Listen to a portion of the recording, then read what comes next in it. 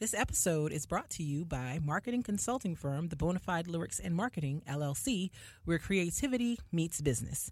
You can check us out at www.theblm.com for more information on how we help local artists and creatives maximize their business presence.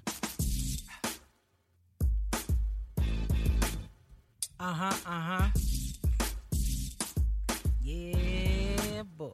Yeah. It's the All Love, No Fear podcast. Hey. It's the All Love, No Fear podcast. Hey. Check us out. It's the All Love, Oh, No Fear podcast. All Love, Oh, No Fear podcast. Hey. What up? We are here with the season 3, episode 3. All Love, No Fear podcast. All Love, No Fear podcast. Yes, we are here. We are here, as Mark said. Word. Ready to do some potting in these here streets. We are here for the podcast. Word to big bird. Bow, bow, bow. Bars, vocals. Get into it. All right. How you doing? I'm great. Those were not my best vocals, by the way. I don't want anybody to think that that's what I can do, because that's not it. I'm way better than that. That's just, my gravelly late night. I've been talking all day. This is what you get, okay? That's right. But I promise you, it's much better than that. I promise, no doubt. Oh, sugar honey iced tea. How are you feeling? What's happening with you? I'm good. I'm ready to pod. That's what I'm ready to do. Who's ready to do some potting? We're ready to do some potting. Joe Budden and them should have never made that a song, because now it's stuck in my head.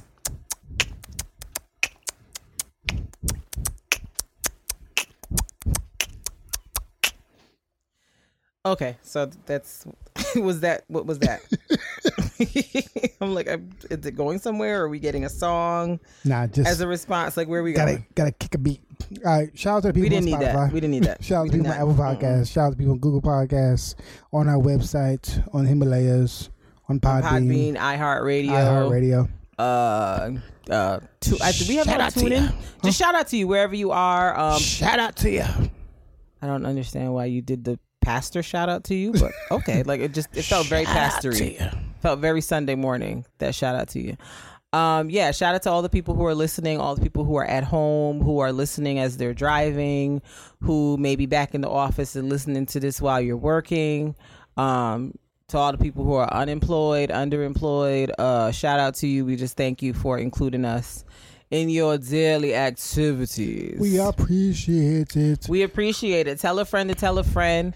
We're on the socials, All Love No Fear podcast. We're on Instagram, Twitter. We have Facebook as well. Word. Yes. The Facebook. Okay. And yeah, that's where we are. So find us, like our page, tell a friend to tell a friend. Bring some more people to the Fearless fam. Nah, I mean. Word. So I'm just gonna go ahead and apologize right now, because we're recording kind of late at night and I'm a little sleepy. I haven't slept all day. I haven't taken any type of nap. So if my speech is a little delayed, it's because I'm sleepy. So I just want you to know that from now. I'm not drunk. I'm not on drugs. I'm just sleepy. Okay? You on that sleep. I would like to get there, but managing my life like an adult is hard sometimes. So here I am in this predicament at night late recording a podcast because, I try to be out in them streets. Shouts to the sis Veronica. Happy birthday to you. Happy birthday, Veronica. And happy birthday, Veronica. Veronica Cheeseboro. Yeah. So part of why we're recording this podcast a little late is because we were turning up a little bit with Veronica for her birthday, and on our regular recording date. Yes, and so we had to push things back. A different date, and just life, but it was all for a good cause. We would gladly postpone our recording schedule for the good sis Veronica. So yeah, she's awesome. Yeah, she's awesome sauce. So she was the highlight last week. So yes, she is awesome. Yes. kudos to the good sis. So yeah, we are here and we are going to get this pod started. Word. Yeah, so we're in mid-August and school has started back for some people. Mm-hmm. I've seen the videos of the kids in Zoom school. It looks really struggling. Might don't make it. I feel bad for the students and the parents of the students, honestly. Man, I saw this video somebody posted on Facebook. The kids is in the class doing the I'm a Savage challenge, and the teacher's like, sit down. I'm not coming here to watch you do no dance. And while she's talking, a student gets up again and starts, and she's like, sit down. I said, Miss Baxter's over the school year. She's tired. Y'all done came in here on day one with this foolishness. Miss Baxter's tired. She is tired. Yes. I'm like, don't y'all these students come and do y'all teachers like that. leave them teachers alone. They ain't even want to come here. They don't want to be at their house on no Zoom fool out line with you. Yeah. And then you over here giving Savage remix dance and leave them people alone. Yeah. Because the parents are out here doing their own thing. They don't have time. Right. They're like, listen, I put the kid on the computer. I did my part. Whatever happens after that is Miss Baxter's problem. That don't have nothing to do with me. Word. So, shouts out to all the people who are back in school. Shouts out to all the people who are going back to school. Shout out to all the teachers who are preparing to teach the kids God knows what in this new era of online school and hybrid school. It's just a cluster of shenanigans. Word. All across the place. But just stay prayed up, y'all, because it's wild out here in these streets. That's all I can say. Yeah. Just stay prayed up. So let's get into Love It or Lose It. Hey. Love it or lose it. Hey. Love it or lose it. Love it or lose it. Hey. So, for our first-time listeners, continuing listeners, whatever the case is, love it or lose it. This is a segment of our podcast here where we provide some options for you and you make a decision about which one you will lose, throw away forever, never want to see again, want nothing to do with it, and which one you will love. And every week we choose a different topic or series of things to be chosen from.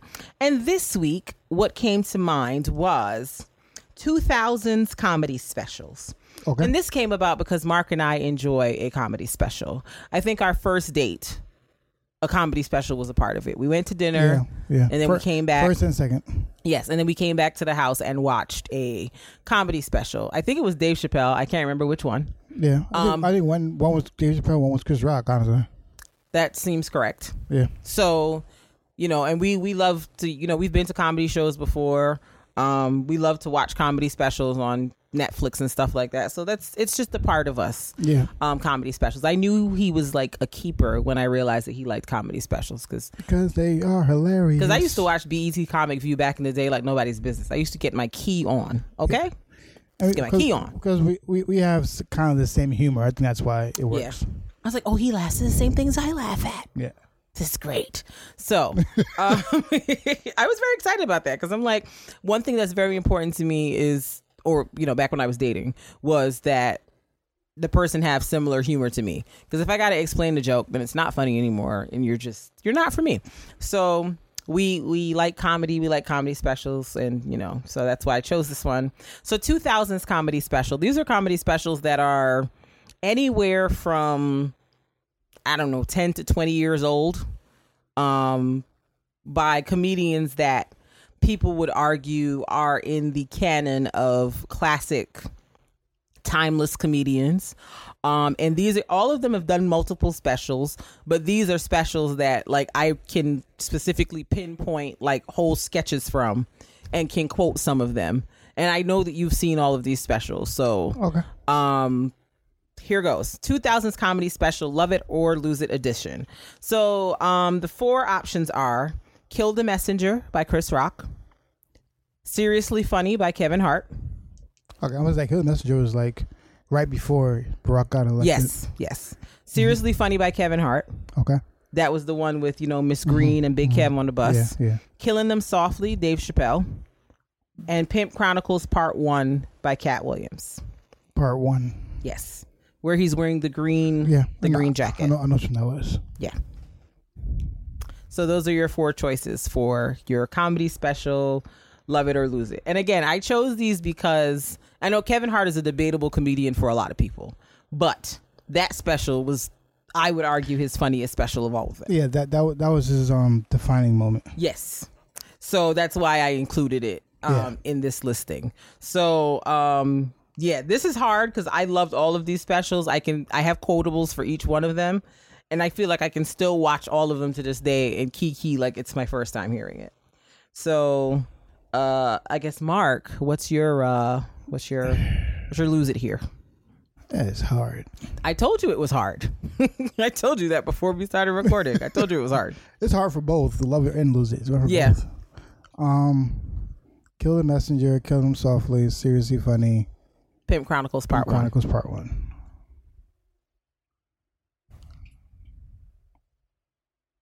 You know what's this is going crazy. If I did it in early 2000s, I wouldn't have chosen this one. Okay. But with 20 years of potential retrospect, I don't know if it's it would hold up the same now if I heard it right now. Okay.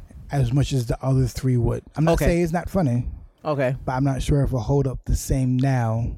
Okay. As it was at that time.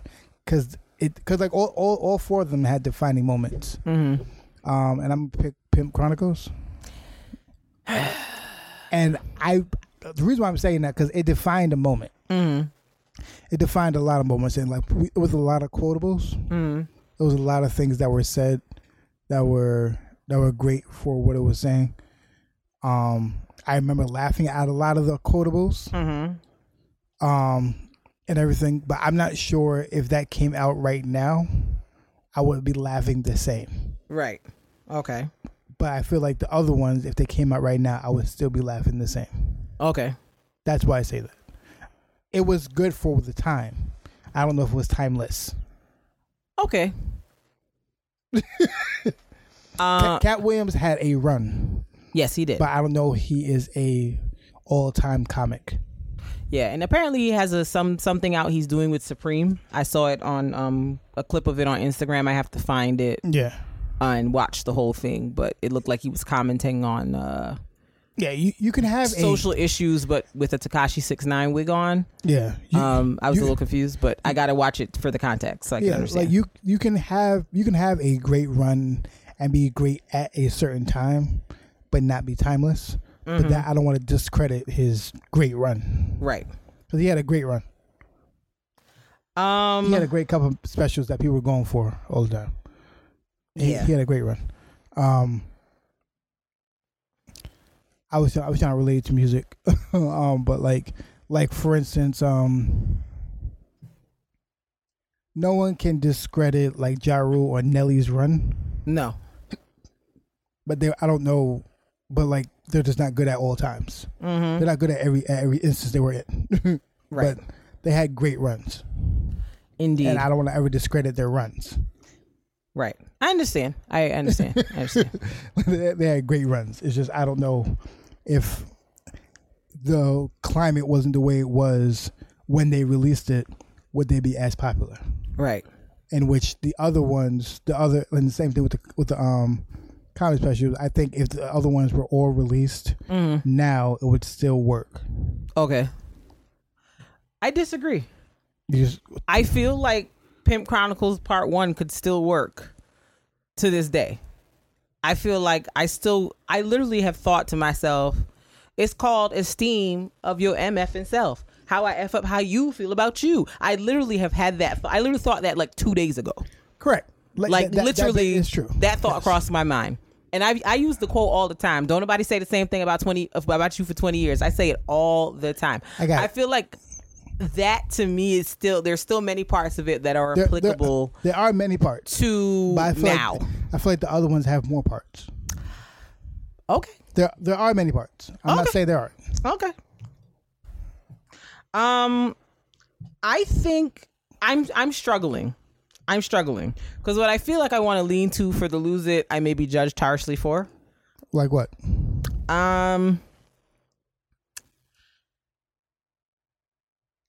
My lose it is Chris Rock killed the messenger. I am aghast. I know. I'm sorry. How dare you? I said what I said.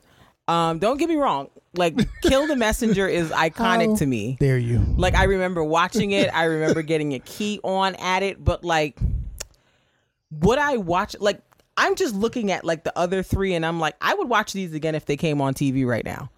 The Chris Rock one, I might tune in, but I might not be like that, you know, over the moon about it. I might watch, but, like, I might not be as into it. The other ones I would watch, like, you know, really, really hard. I feel bad about saying this, but you know why I appreciate Kill the Messenger? Why? Because it was literally his last one before Barack Obama got elected. Yes. And then he was like, and he did no specials the whole time. He was impressed with it. He was like, I'm gonna just be quiet. I don't have nothing to say. He was like, I'm gonna shut up now. And I'm just be quiet. I'm just make some movies. I'm gonna give you girls a top 5, and as soon as he got, you know, that's it. As soon as he got out, I was like, all right, I'm back in now. Back specials. He was like, I'm gonna respect the black man and let the black man rock. I'm not gonna make no jokes about the black man. Like, don't get me wrong. I think Chris Rock's content and how he lays things out is like amazing. But I don't know. The mature part of me wants to say that Pimp Chronicles is the one that should go. But my heart tells me... The mature one? Yes, the mature part of me. All right, you know what? I'm a backpedal. Fine. I'm going to be mature in this moment. Pimp Chronicles would be... No, I'm lying. I'm not going to get up here and lie. I stand by what I said. Chris Rock killed the messenger. That would be my lose it. Because I would be telling the whole lie if I said I would get rid of Cat Williams and Pimp Chronicles. Like... I have a special place in my heart for Cat Williams, despite his varying issues and just craziness in general. I have a special place in my heart for Cat Williams. Did y'all see, you remember that clip from, like, was it last year or the year before, where he was on that radio show roasting that lady for her life, and she was trying to roast him and wasn't succeeding? I haven't laughed that hard in a long time. Like, that was just, he's so quick-witted. So yeah, I think, you know, this was not an easy decision, but Chris Rock killed the messenger is my lose it. What is your, and these are all hypotheticals. In a perfect world, I would never get rid of any of them. But, you know, we got to create some challenging content for the people. So what's your love it, Mark? Love it. Love it. Love it. Love it. Love it. Killing Him Softly. Okay. Okay. I think it's Killing Him Softly. I remember that special vividly. Mm-hmm. I remember I quoted that special way more than I should have. That's fine. Way more than I should have. That's fine. I'll bet you did. I quoted the heck out of that special. I'll bet you did. Yeah, like it was. Because like I think it was It was in the middle. Was it? I think it was in the middle of. It was right after season 2. It came out, or right between season 1 and season 2. Okay. Because it was in the midst of his show. Okay. That it came out. So like it was while he was on. I like his special before that probably more. Which one was that younger? One? Wait, you said Killing Him Softly? Yes, Killing Him Softly. No, I'm thinking about the other one. I'm sorry. I'm thinking about For What It's Worth. Okay. Killing Him Softly was his greatest special though. I think so too. I still go back and watch that one repeatedly, even though it's like legitimately almost 20 years old, because it came out. No, it is 20 years old. Yeah. It came out in 2000, so yeah, it's legit 20 years old. In my mind, when you were talking, I was thinking about the For What It's Worth when you said it. Okay. Because you said early 2000s. I thought Killing Him Softly was somehow late 99. But no, it came out in 2000. Okay. What's my love it? My love it. My love it. My love it. I feel like I would go with Killing Them Softly as well, because there's a lot of timeless content in that special, and I absolutely sit and watch it like I've never seen it before. And I feel like Dave Chappelle just has a way of like delivering jokes that's just like it's a one of one thing. Like I feel like only he can really do it the way he does it, and it's just excellent to just go back and watch his stuff and watch how it's aged. I think It's really awesome. So I think I'm with you on Killing Them Softly. I'm not going front. I did give a serious consideration to Seriously Funny. I really did. Seriously Funny was good. Like the way that black people were quoting Seriously Funny for like a year and a half. Like, whoa, Big Kev on the bus. Pineapples. Yeah, it was good. Like Killing Them Softly, they quoted a lot longer though. Huh? They quoted that for way longer. Well, I don't remember. They quoted it way longer without social media. Okay. Because I, like, when I saw that. Because Seriously Funny had social media. Yeah. Seriously Funny had social media. It did. Killing Them Softly was crazy sans social media. Yeah, I don't think I lived here when Killing Them Softly came out. So, like, I wasn't hip to the quotable, like, people using the quotables and stuff like that. That's what I'm saying. Like, it was crazy sans that. Yeah. So, Like, I remember me being in college, and I didn't go to college in 2003. We were quoting Seriously Funny, Kill Them Softly. That's crazy. We were quoting it then, and then when his special came out, second special came out, we were like, ah. That's fine. That's fine. Yeah. Because Seriously Funny came out what year? 2000 and I want to say like 11. Hold on. 2010. Okay. Yeah, that was the social media was out there. Yeah. So I was in the midst of social media. So like, and social media had a good helped them a lot with that. Yeah, I agree. I'm not this pushing away, but yeah, Seriously Funny was funny before social media was able to push it. Right. You had to just watch it on HBO. Yeah, that was all you had. You had to go and watch it when it came out. I don't even remember how I saw it, but however it was, I keyed. Yeah. When he was telling that story about going to school, Miss Green sent me.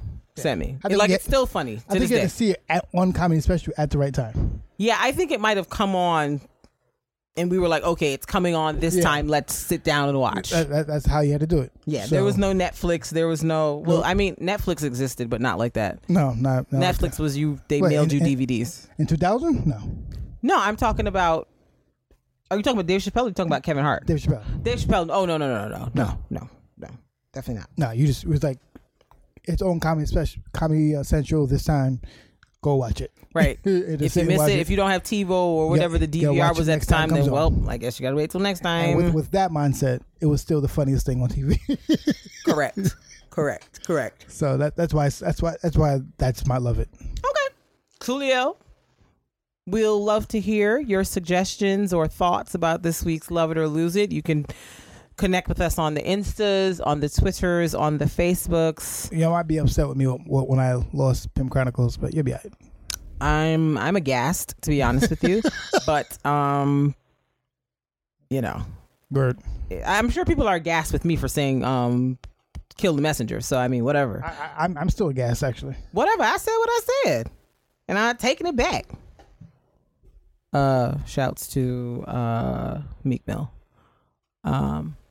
Yeah. So that was our Love It or Lose It. So yeah, we welcome your opinions and all that jazz. Love it or lose it. Love it or lose it. Yeah, love it or lose it. Hey, love it or lose it. Hey, love it or lose it. Hey. All right. So let's get into our topic for today. Coming to you live and direct from Mark Metapoetic Bennett. So, our topic. So, the good friend, Michaela Beeman. Shouts out to MJB. Michaela Beeman sent me, well, both of us, yes. Both of us, a message from this Instagram group called Your Favorite Heretics. Very hereticing. And like, it was like church trauma can look like. And it gave a bunch of different things. And I wanted to have a conversation about, I guess, instead of reading them off, I guess we can go piece by piece. Sure. And go over that way. Sure. So basically, it's going over a lot of different things that I think it's always important to look at internal. Mm-hmm. About what you might be a part of, number one, and number two, the structure of the churches you're in, and see what if what you're doing is contributing to someone else's trauma. Okay. And I always have to look at myself with that, and I have to make sure that I'm not contributing to someone else's trauma. Trying to keep a certain standard, or I have to be mindful of someone else. Right. So there's different topics, and we'll go over a little each one as we go through it. And just want to know, I guess we'll just talk about it as we go. Yes. So for instance, the first one, and they have a topic head, and then they go under it about what the trauma can look like for it. For instance, first topic, sexual misconduct. The trauma looks like men manipulating women's emotions as a form of sexual or relational gain. 2, sexual abuse. If a man or a woman uses their spiritual status to be sexual, that is also sexual abuse. 3, someone stalking, over texting, trying to meet up at church constantly, and won't take no for an answer, convinced God has destined you to. Okay. And basically it becomes church trauma, because basically like you're utilizing church as a gateway to give someone trauma. Feels if I don't do this, then I'm going to lose out with God. I have to look into it, because you people are utilizing Christ, utilizing the church as a platform for sexual misconduct. Yes. And, we all have heard stories of people who, especially people who are in church heavily and who are looking to find a mate in church. We've all heard stories of people saying, oh, this person came to me and said, God told me you're my wife, or you're my husband, blah, blah, blah, blah, blah. We've heard those stories, and it's not ever think, I think when we hear it, we kind of laugh it off. Excuse me. Oh, that's crazy. God didn't tell me that. Why would you say that? Da, da, da, da. But we've never looked at it through the lens of that's actually, sexual misconduct or inappropriate in some way. We just kind of look at it as, oh, this person's pressed, they doing too much. But, framing it this way kind of makes it a little more alarming. And I think we kind of try to dismiss it a lot, but it's it's actually a lot more alarming than we think. And I think a lot of us don't think stuff like this happens in the church, but it really does. The sexual abuse, I've definitely heard of situations where, pastors, elders, deacons, people in those kinds of positions that people sort of look up to, that have some kind of power, kind of use that to manipulate members into sexual relationships with them. And I'm always just how y'all playing God face like that? How do you do that kind of stuff, but then show up at church and want to preach and teach it?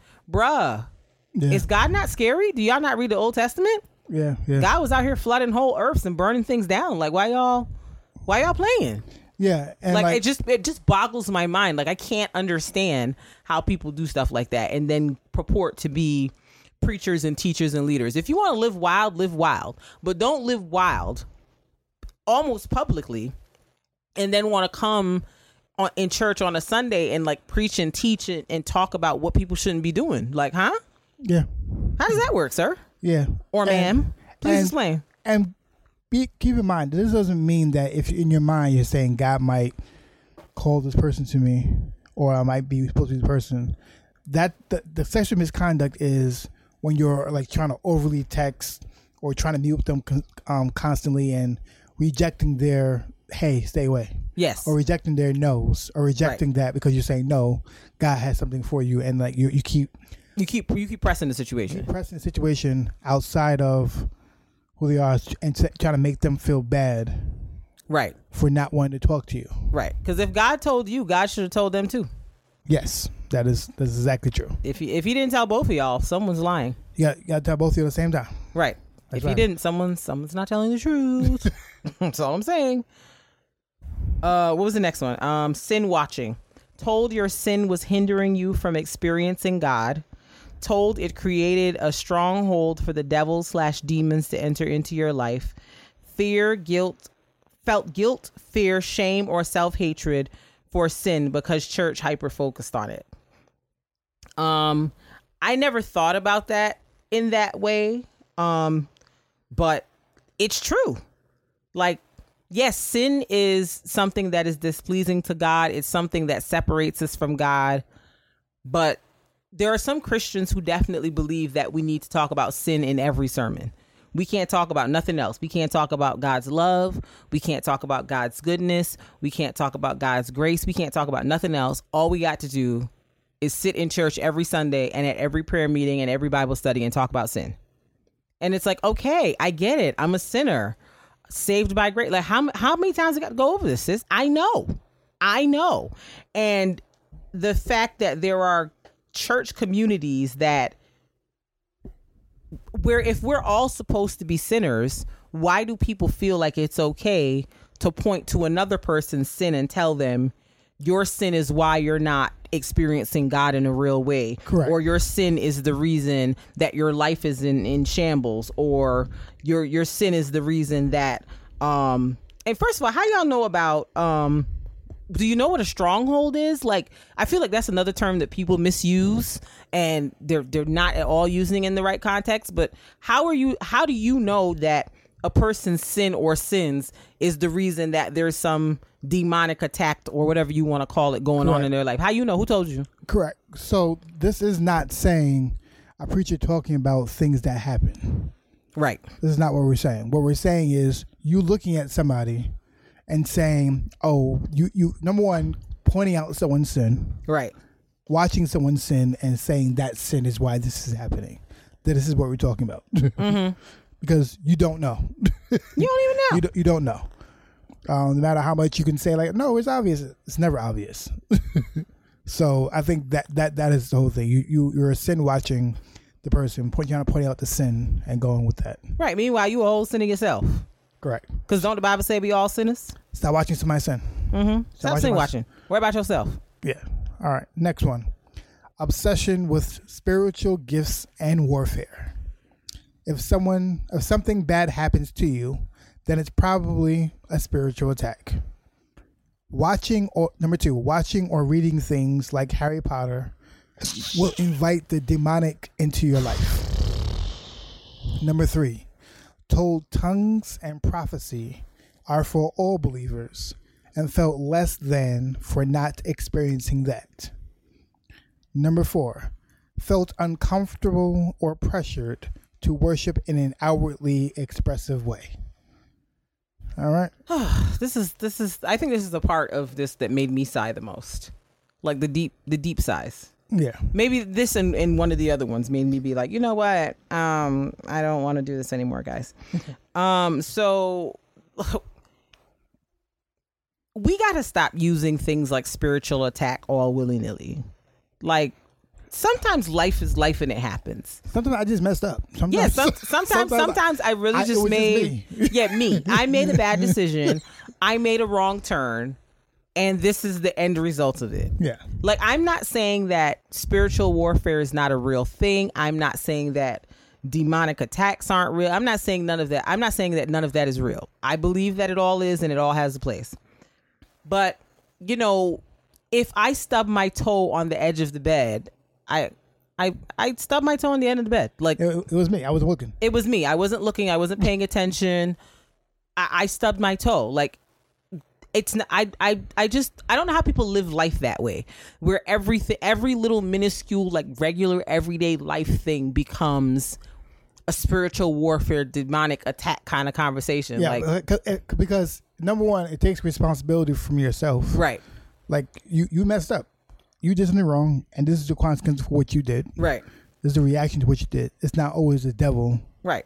Coming for you. Right. Like, sometimes you just did X and Y happened and Y was bad, and you know, it's a learning moment. Like, it's not necessarily that serious, but I think, you know, I like what you said about taking the responsibility off of you, because I feel like a lot of times Christianity, what we're taught and what we're told is to, like, cast our burdens on Jesus because he cares for us, and, you know, to, you know, take off our heavy burdens and to just really, you know, put our life in God's hands. that all that is fine. All that's correct.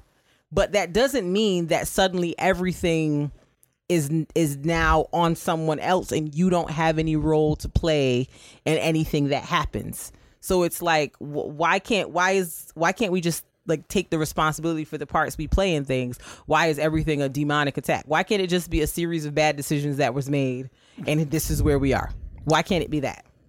Like, I just this desire to absolve ourselves of the responsibility is a little problematic to me, because it's easy to blame some devil you can't see than to just say, you know what, maybe I didn't do this right. Maybe. I mean it's not with the Harry Potter stuff. So. Seriously, awesome. Y'all. Seriously. That's what I was sucking my teeth at when you first started. Yeah, because like people keep assuming that like when you watch things, when you read things, you're just inviting the demons in your life. If you feel personally convicted about Harry Potter and movies and things of that nature, that is you. That is for you. That is for you. It might affect you a certain way. But that does not mean that it's the blanket thing for everybody. Correct. There are some people, like Harry Potter is if we want to talk about spells and things, Harry Potter is not where we should start. That's all I'm saying. There are far more interesting places that we could delve into if we wanted to go down that road. But like, if Harry Potter's not for you, you don't like it, you don't want to read it, that's fine. Yeah. It's totally your choice, but let's pump our brakes. Yeah. And also, told tongues and prophecy are for all believers. There's a whole chapter about that, by the way. Yeah. A whole chapter. Yeah. I think it's 1 Corinthians 12. Okay. I gotta check to confirm. There's a whole chapter about, hey, speaking tongues is not for everybody. And right. It literally says it in the Bible. Yeah, it says actually probably those exact words. It's not for everybody. Everybody should not be doing it.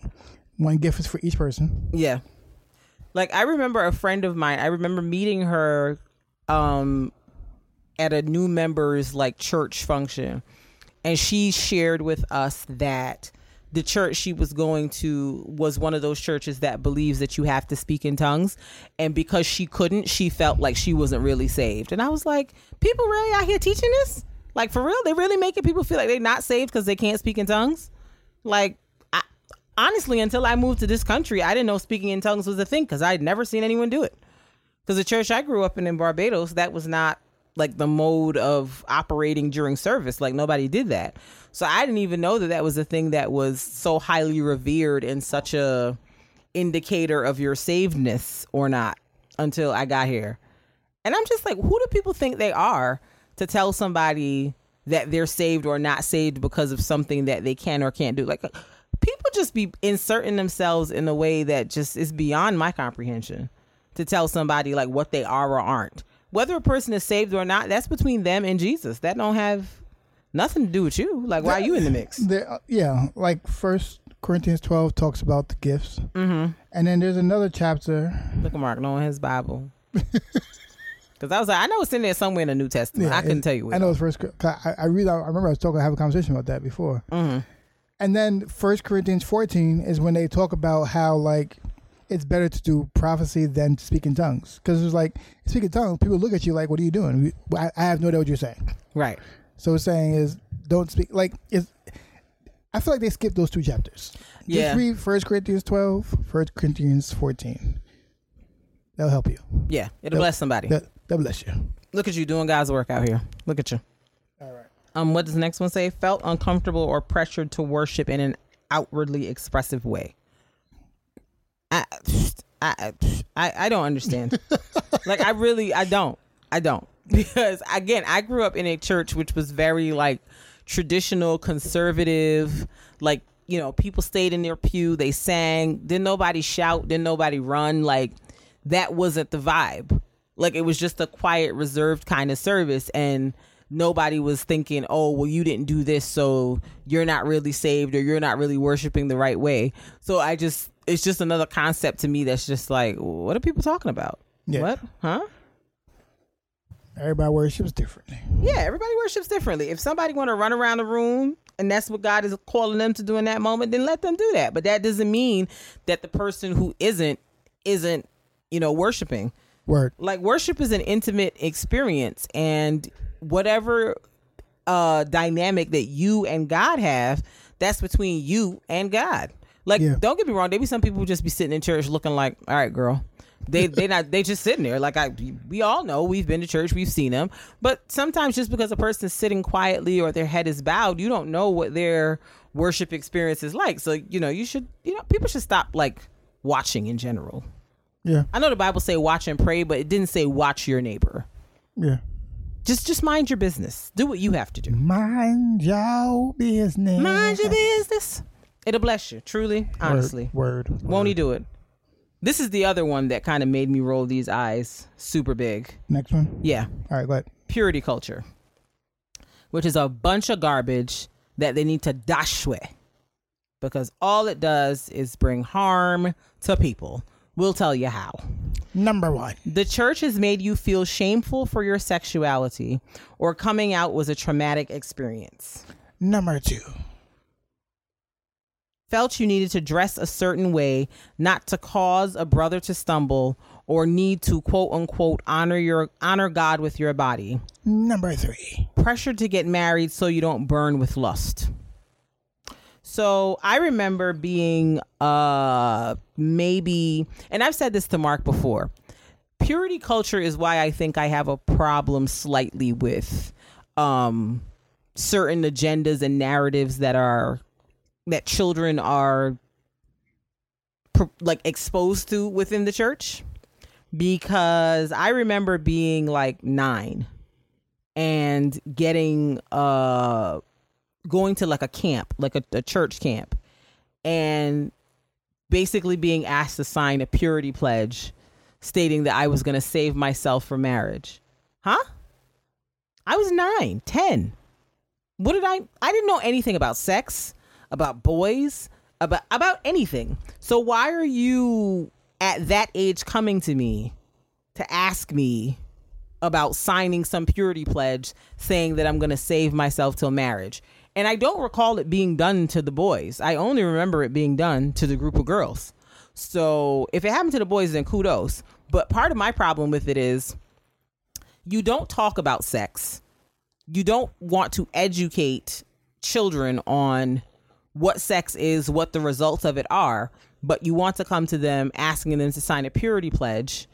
And then you kind of base a woman's worth on her purity, quote unquote. And that's a thing that girls carry forever and ever because, if you're brought up in a culture that believes that your worth as a female is tied to your virginity, then you're obsessed with quote unquote keeping it. Or if you quote unquote lose it or give it up, you now feel impure. And that creates confusion if someone is like sexually assaulted, because now they're like, I'm damaged goods now because I'm not pure anymore. It also creates issues for people when they do get married, because if you can't go around and consistently tell someone sex is bad, sex is bad, sex is bad, sex is bad, and then suddenly they get married and all of a sudden it's okay now. You've drilled into their head for 20 plus years, sex is bad, sex is bad, sex is bad. It's not magically going to go away on their wedding night. But that's the part that the church don't want to talk about. My other issue with the whole thing with purity culture is that it's almost like, as a girl, when you start developing as God made you to in puberty, the church, depending on the church you grow up in, some of them make you feel like you're now disgusting or there's something wrong with you for having this developing body. And it's like, well, I didn't make myself. I didn't ask to have a period or grow boobs or have my hips expand. That's happening to me because that is the design of how I'm built as a female. Now you're telling me I'm causing a young man to stumble because of my little AA cups? Girl, stop. Meanwhile, men are not in any way, shape, or form held to the same standards about purity or any of that. Like, for example, Kira Sheard. Kira Sheard is the daughter of Karen Clark Sheard and Bishop Drew Sheard. They have Kiera and they have a son who's a little bit older. I think his name is Jay Drew. I remember they had a reality show a couple of years ago And Jay Drew has 2 children out of wedlock. He ain't married none of the mamas. He got 2 whole babies. But Kiera was the one they were holding down and keeping in the house because she's the girl, and there's this culture of like purity that she has to maintain this particular image and whatever the case is. It's like men never have to abide by that. Like Christian boys that grow up in church, they can be sleeping with whoever's daughter and out and about and doing this, but the girls are always held to a higher standard, and I think it's really unfair and unhealthy. It's a bunch of trash. If we're going to talk purity, everybody need to be pure, the boys and the girls. Correct. And it is not a woman's fault for my stumble. Right. Because I've heard it is all my fault. Yes. If anything happens, if I lust for somebody else, it is on me. Right. Nothing a woman can wear is to be blamed for a man lusting. Like, men will lust after a woman in a burqa. Okay, this is just the truth. It's just what it is. So all of this like expectation on the woman, like I've heard men say, women really shouldn't be wearing them sweater dresses to church. I'm like, what's wrong with the sweater dress? It's covering her boobs. It's like she has like, it's like, what do people want women to do if a woman has like a shapely butt? Yeah. Or what do you want her to do? Wear a potato sack? Like what's happening here? But that also goes with the conversation that America has a problem with how sexuality is viewed in America in general. Mm-hmm. Like we're okay with all the death and everything like that, but as soon as you talk about a little sex, people get flabbergasted. People are like, no, you are not. Get out of here with sex. Get out of here right this minute. No sex. No sex. Get that out of here. I'm like, okay, all right. So how's that strategy worked out? So it's and that plays into this culture that we have with Christianity, which are kind of like just we don't want to talk about it. Mm-hmm. Expose it. We feel as if like. If for years we've been saying if you don't expose it, then people won't do it, and people have been doing it, maybe you change your strategy. Right. I'm like, obviously the don't talk about it strategy has not been successful. So it's not been successful at all. Perhaps we need to rethink the strategy, guys. Just a thought. I don't know. But like, yeah, it's definitely very damaging. And I've read a number of like articles and books and stuff like that from women who have grown up in the church who like for years had issues with intimacy with their husbands because they could not unpack themselves from the thought process that sex is bad, to the point where some of them had to go to like serious therapy to like unlearn what was going on because their husbands were getting frustrated. Because the husbands a lot of times may have grown up in the church too, but the husbands weren't virgins. Right. But the wives were. And so the husband's trying to get intimate and do this and do that. And the wives are like, nah, I can't. Like, I can't enjoy myself. I can't relax because my mind is still telling me that this is bad, even though we're married. And it's just like, I feel like there's a healthy way to teach boundaries about having sex and whatever the case is without demonizing it and making it this horrible thing, because you're really damaging a lot of people's psyche and damaging a lot of relationships, honestly. Correct. Because people are going, like 3 years into marriage, we shouldn't be going to therapy because one of my wife is uncomfortable with sex because she's been taught her whole life that sex is bad. Correct. And now as the husband, I feel like a jerk because it feels like I'm trying to pressure her to do something that she's uncomfortable with, but it's something that she should be doing because we're a married couple. So it's just like, correct. The dynamic of the whole marriage is jacked from the jump because of this harmful teaching. Correct. And once again, this whole, all these things we're reading is trying to reduce this trauma that we like. It's what church trauma looks like. It's what these things look like. Yeah. We'll go to the next one. Yes, next one. All right, next one. Money and finances. Number 1, has a sermon before or after the sermon about tithing. Ciao. Number 2, pastors exploit tithes for mansions and luxury cars while families struggle to make ends meet. Number 3, telling you God will honor your finances if you start giving more to the church. So I'm going to be the first one to tell y'all, if I come there and y'all doing a sermon about tithing, you can miss me. You'll get nothing from me. Absolutely nothing. I don't want to hear a thing about tithing until it's time for offering. You want to before a sermonette? about tithing? Listen, if you start with that, you can guarantee my money gonna stay right in my pocket, right in there. A tithing sermonette? Nope. And then the sermon, or you're gonna do the sermon and then a tithing post sermon. You've got me all the way confused. I will probably never come to your church again, and you're not getting any money from me. I'm fine. I don't have to give it to you. I don't. There are several other places that I can give my tithes to, and this don't have to be one of them. I take a personal issue with churches where they pass around the offering basket 35 times. Yeah, more than once is a problem to me. I don't like it. Mm-hmm. I also don't like churches where they do the Lord is laying on my heart to say, all of you who have $100 offering, come on down. Just sow a $25 seed. Don't worry about what I'm putting in this basket. Why everybody got to know I put 100 or 50 or 25 or whatever. I don't like that kind of stuff. Nope. So you lose me right there. Homie, don't play that. I understand what God says about giving 10%, but you don't get to regulate how and where I give that 10%. I'm sorry. Mm-hmm. You do not. Bye, Felicia. Don't ask. Listen, don't. I will put my money away so fast. Yeah. So fast.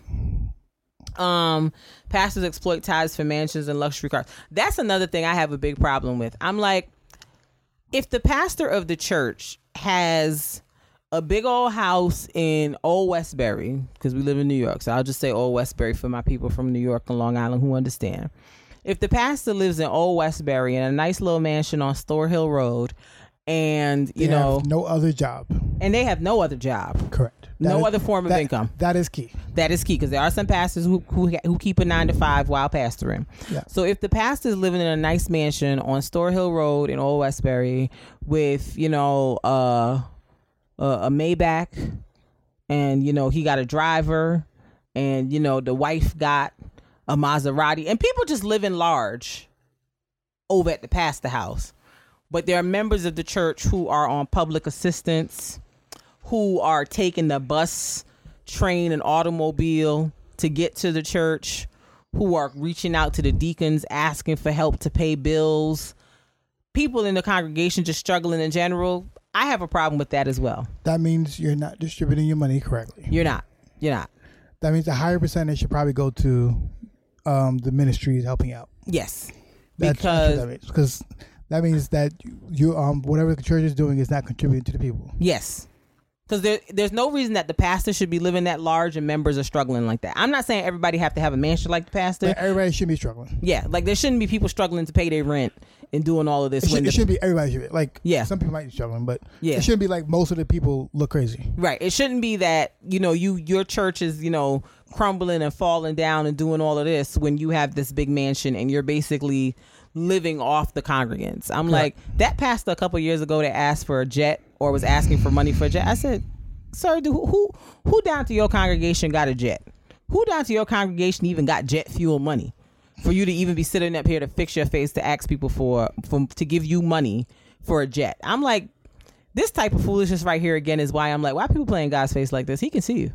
I don't know if you know, but he can see you. He can in fact see you. He can see you, and he's going to have a conversation with you about this foolishness when the day of judgment comes. And I would like to be a fly on the wall when the conversation happens, because I would like to know how you plan to justify to God how you ask people for $65 million for a jet. You're wilding, sir. Absolutely wilding. Yeah, I have a problem with the pastors that be doing. I'm not saying that a pastor can't live a good life and whatever. I'm not saying the pastor got to be destitute begging on the street.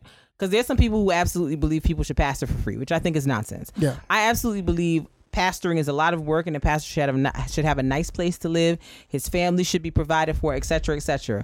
But and also, if they have other income coming in, yeah, they can use their own income. They can use their own income. Like John Gray, very problematic in a number of ways. But I remember when people were dragging him because he bought his wife a Lamborghini. I'm like, but he has a show on OWN. He has books out. He does comedy. He does other things. So why can't he spend the money he makes from other things doing that? Same thing with TD Jakes. I'm like, TD Jakes got production company. He makes movies. He writes books. He does speaking engagements. That man can spend the money that he makes from those things however he wants to. Correct. But if pastoring I'm pretty sure he gives a lot back anyway. Yeah. But if pastoring Potter's house was his only occupation and he was doing all this, I'd be like, not TD. That's a little different. I have some questions. Yeah. I'm not part of the IRS or anything, but I do have some questions for you, sir. Correct. So, yeah, I absolutely believe a pastor should be well compensated and taken care of for the work that they're expected to do. But I do also think that, there needs to be a balance between the luxury that the pastor lives in and how the people in the congregation who are paying their good tithes and offerings are living as well. Correct. I also have an issue with people who try to take advantage of people who are economically challenged by telling them if you give more money to the church, you'll get more back. I don't believe in that. I'm sorry. A tithe is supposed to be a sacrificial offering, but it's not supposed to be a nonsense offering, in my opinion. Like, to tell somebody to give the last that they have in their pocket to tithe, like, I don't think God wants that. I don't think that that's responsible, in my opinion. And you don't tithe to get money back. Yes. That's not why you tithe in the first place. It's not. You tithe out of thankfulness and out of a way to show devotion to God. Yeah. Not to, I like what you just said. You don't tithe to get anything back. That's not why you tithe. That's not why you tithe. And if that's why you tithe, you might be doing it wrong. Yeah. But yeah, I have a big problem with that when people say, oh, you got to give your best. You got to give your best. If my best is $10, my best is $10. Because people try to make people tithe money that they got for rent or for other important bills, trying to convince them like, oh, if you just sow this seed, God will bless you tenfold. No. You're encouraging this person to be financially irresponsible in the name of tithing, and because they're so beaten down by life and they believe that you as a spiritual leader are telling them the right thing, there's some people who will do it. Once again, do not tithe to get anything back. That's not why you tithe. That ain't it. All right. Correct. What's the next slide? Mental health abuse. Number 1, told you need to be delivered from your addiction, mental illness. Number 2, instructed to pray, fast, read scriptures when you need professional help. Number 3. Bless you. Excuse me. Dismiss your emotions because God is in control. Number 4. Saying therapy is not of God because it means you think God's not capable to heal you. Weariness. Addiction and mental health. Those things are usually tied together. And while God is able to do all things, there are resources available here on earth that God has provided us with to help people work through these things. So you cannot pray schizophrenia away. Yes, you should pray, fast, read scripture, and probably go get some help. Yes, that you can do all those things. All those things should happen. All those things can happen. All those things should happen together. Don't take away the fact of go getting some help also. Yes, like God gave those people the strength, the capability, the mind to go to school for all those years and get their certifications in social work and psychology and psychiatry and all those things, specifically to help individuals who are dealing with addiction and mental health struggles. So in addition to praying, fasting, and all that jazz, go see a professional. Please, por favor, we beg. Because just trying to be like, oh, I'm just going to pray it away. It's like, that's not going to work. I've never seen it work, actually. So, it's not a recommendation. It's prayer in action. Prayer works, but prayer in action. Yes, because what the Bible say, faith without works is dead. Correct. Okay? That's what it say. So, yes, you can have faith, you can pray, you can fast, but you can also do the work of going to see a professional. Correct. Okay? That makes sense. Yes. Therapy is not of God. All right. Y'all are dumb. I'm not even gonna get into that. The whole God is in control thing as an excuse is like, again, trying to take the onus off of you as a person or you as a person around someone who's dealing with mental health or addiction issues to step in and take some kind of action to remedy the situation with the resources available to you in this realm. What it's basically saying is, if something's going on with you mentally and you need to get help and you have issues with mental health, don't just say God is in control. He is in control, but he also is in control to tell you to get some help. Right, because the help is out there. It's out there. You just got to go get to it. That is also why he's in control. Yep. To tell you. Go get the help. To get some help. Yeah, facts. The next one is fear-driven theology. Hell is used as a fear tactic to keep you in church/Christian. explaining other hell theology means you're denying God. Number 2, agree with what we believe or you can find another church. Say less, sis. Doctrine is pushed over love. Your salvation can be lost and is dependent on your strict obedience. The one here that bothers me the most is your salvation can be lost. Who said that? I know of denominations within Christianity who believe that salvation can be lost. Where do it say that in the Bible? Can somebody point me to a verse? Because I've never heard of this, honestly. I thought for as long as I've been alive, I've always been taught once you accept Jesus Christ into your heart as your Lord and Savior, you are saved, point blank, period. I've never heard of but. So I would like to know more honestly about what the parameters are for potentially losing one's salvation and what one has to do to get them back, and where it can be found in the Bible where it says that. I would like to know because I've never heard of that. So come on with it if y'all know Bible scholars, because I ain't never heard nothing like that before in my life, in my whole black life. And the other thing in this that I thought was interesting, hell really is used as a fear tactic to keep you in line, because it's like, how do we, like, who came up with this concept? How do we know that what people are saying about it is true? Who's seen it? Who can say, you know what, this is what goes on down there? And then there are other faith traditions who have a different concept of what hell is than we do. Like, we're just taught that it's this place where you burn in fire forever and ever and ever. But there are other faith traditions who think about it a little differently. And it's not necessarily that. But as they're saying, if you try to bring that into the conversation, it's like, well, you're trying to say X, Y, and Z about God. And it's like, no, I heard what you're saying. People have questions. But these other people are saying something else, and I just have some questions. Correct. Just can I have some follow-up questions? Is that no? Okay. All right.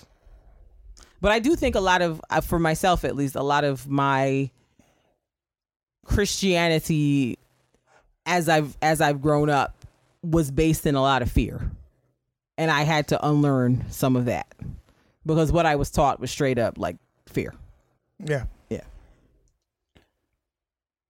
What's the next one on the list? Service abuse. Child, this one right here.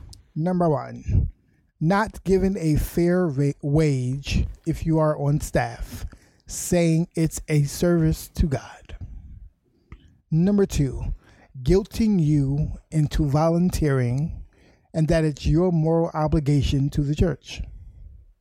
Number 3, church staff only having relationship with you to ensure you keep serving. If you stop serving, that's the only time they reach out relationally. Woo. This is a word right here. This right here kind of bothers me a little bit because I've definitely been in environments where I've heard people say, well, I don't understand why they need to get paid. It should be a service to the Lord. Let me explain something to you.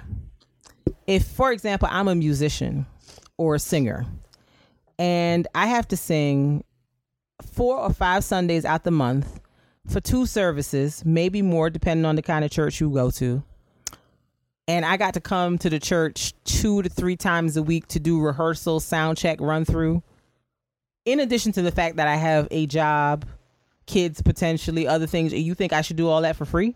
You're smoking crack. Absolutely smoking crack. You absolutely should be paying me for that because that is a job. Correct. To do all of that. And I do not understand why Christians in particular feel this need to make you feel as if you asking for money to be compensated for the work that you do is a problem and that everything should be a donation in service to God. God didn't tell you to take advantage of me. Yeah. You don't get to choose what I'm going to use as my ministry. Exactly. That part. You don't get to choose that. That part. I might volunteer certain hours for my ministry for certain things. You don't choose what that is. Right. The singing might be my job. Right. That's how I pay the bills. That is not my volunteer ministry. Right. I might volunteer and like be in the children's nursery or something, but this singing you're gonna have to run me some money for. Yes. That you don't get to tell me what I'm volunteering to do. Right. That's not saying that I won't use my gifts, because I use my gift for certain things. Right. But like, for instance, sometimes, like, you have to be mindful of, number one, someone's financial situation, what's going on. Because if what you're saying is the case, then the only people you're going to have on any of these ministries are people who have money for it. Right. Who already have money outside of that to pay for it. If you want someone to be committed a certain level, you have to give them the money so they can be fully committed into it and not worry about their family starving. Right. So that's what it comes down to. So you want me to be here for all these things. Understand that my family is starving. Right. Understand that I'm able to do that. But if I'm not able to get money for it, that means I have to do something else to get money paid for. Right. That means I'm not going to be able to commit myself to what you want me to do. That's it. And that's the reality. It's the truth. And I feel like, in an ideal world, everybody in the church would be, because I do believe that, we're all a part of one body. And, in order for us to function in our full capacity, every part of the body has to be doing its part. But I also think, why do people think that guilting someone into doing something is helping the situation? To me, I feel like if someone wants to volunteer, then let them do that out of their own volition. But if you're trying to get someone to volunteer by guilting them and making them feel it's their moral obligation to the church, you're not getting your best out of them. You're just getting whatever basicness they feel like giving you because they feel guilty. And to me, I'm like, it's cool, but like, I feel like we're also taught to give God our best. So if you're giving mediocre, then I would rather you not give anything at all. But that's just my opinion. Word. I just feel like that. If somebody don't want to do something, then they don't have to. And we should respect that, because there are reasons that a person might not be disclosing to you about why they don't want to do something or don't have the time to do something. And, that's on that person. Again, that's between them and their God about, how they want to use their time or use their talent or whatever. But I don't agree with guilt tripping people into doing something. And as a church, you should be paying people a living wage at least. Right. Like if you want to have somebody over here manning the phones and doing all the administrative things, run that person a living wage. Don't be trying to hire them to do all this work for $17,000 a year in this economy. Come on now. Y'all have them working a lot more hours than they should. Right. And they can't get overtime. Right. Because they're a nonprofit. Right. So what are you going to do? Exactly. All right. The last one is destiny or bust. Being told you have one destiny. Giving up good for God's best. Overanalyzing decisions with mentors / being afraid to make decisions because you've been told you only have one destiny. Number 3, being told you will miss out on God's will for your life based on your wrong decisions. And in parentheses, they say missing God's voice because you didn't listen close enough. Again, who said that? I thought the Bible said all things work together for the good of those who love the Lord.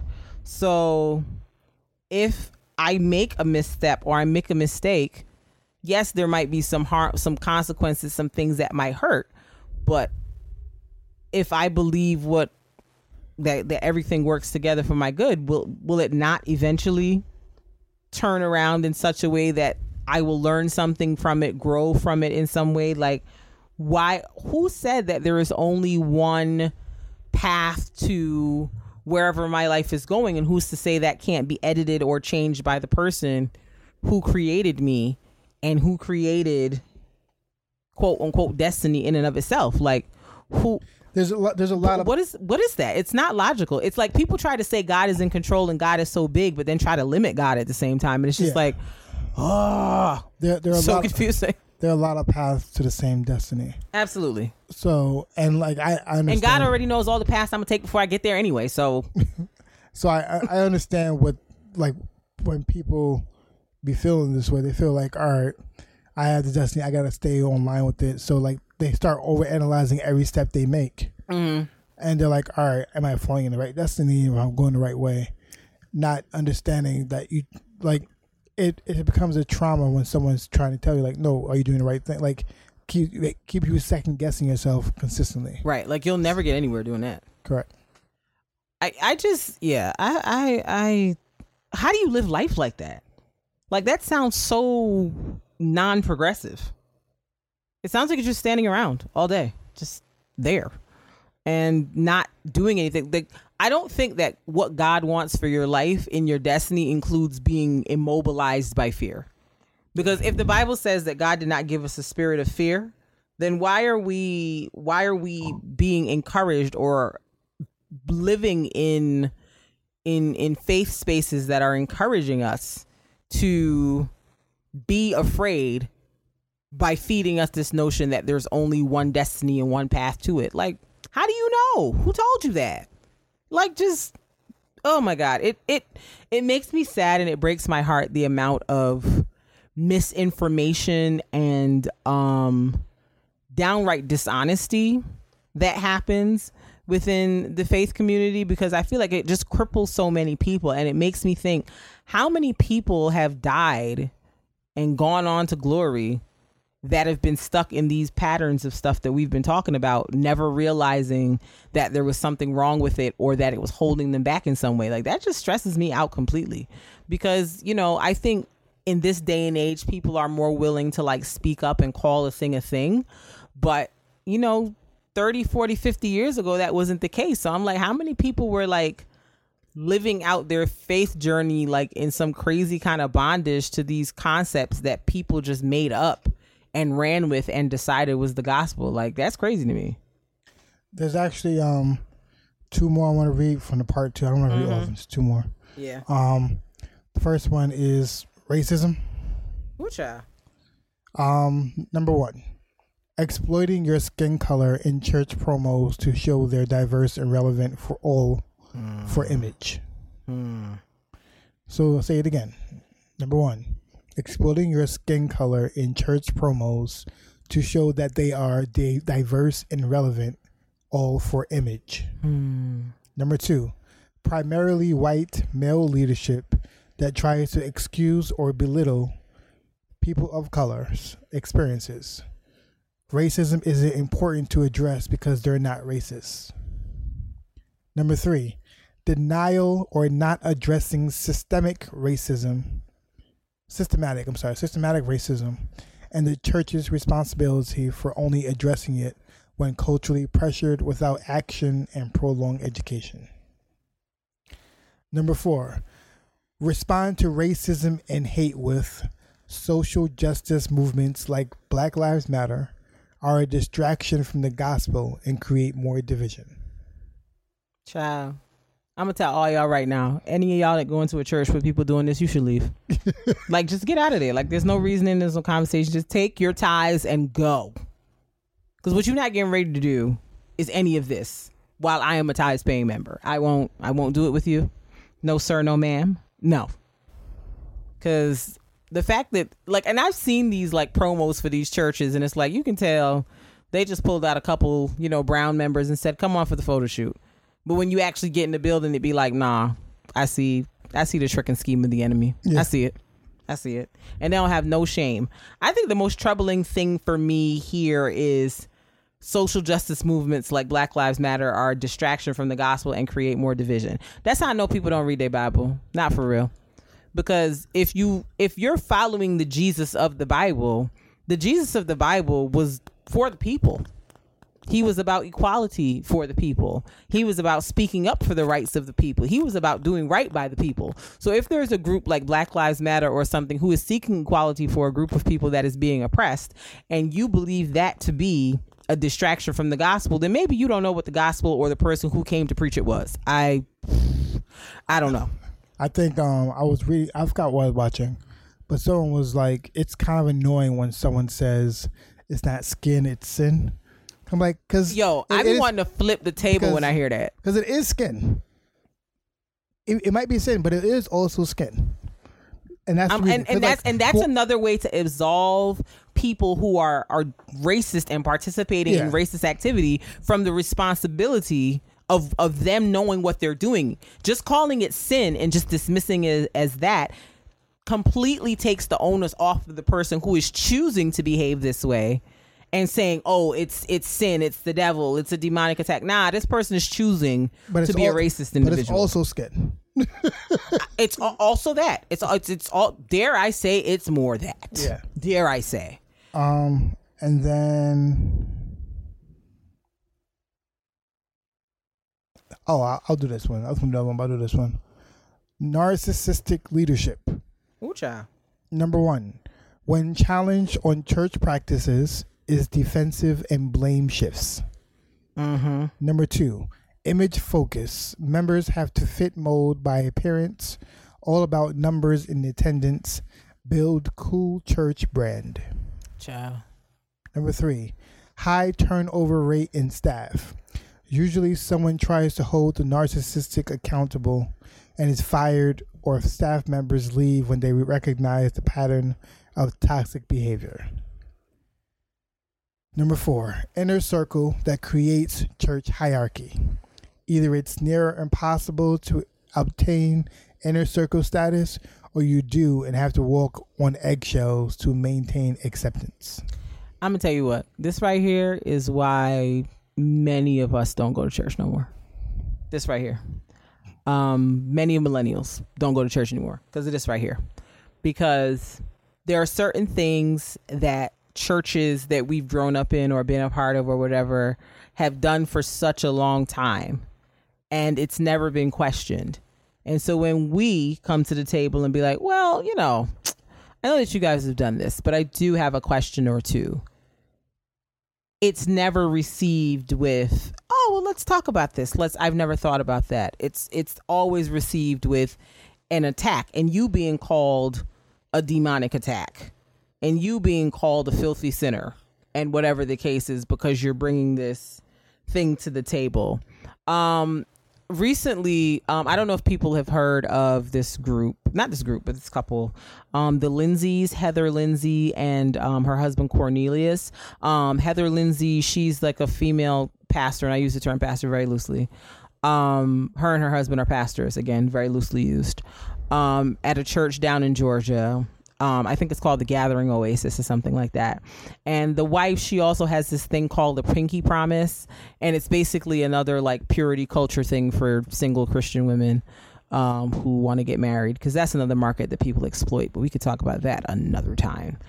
Her and her husband are currently embroiled in a scandal, so to speak, because this narcissistic behavior that you just read about, they have apparently been practicing in their church down in Georgia. And a former employee called them out and, pulled up all these receipts of emails and stuff like that about mismanaged money and, ways that they were emotionally abusive to employees, like, kind of forcing them to work late and kind of using that, well, it's a service unto God, blah, blah, blah, blah, blah kind of language.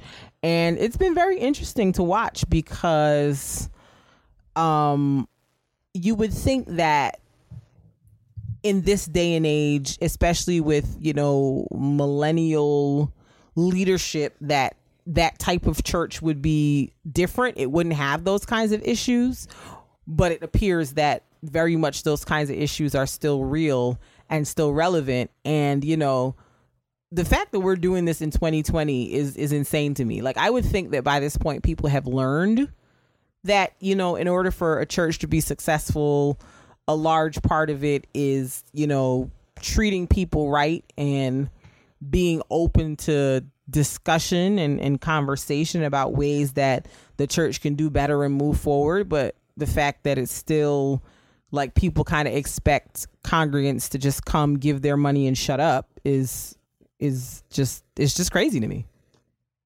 Like, how do you, like, people not doing that no more.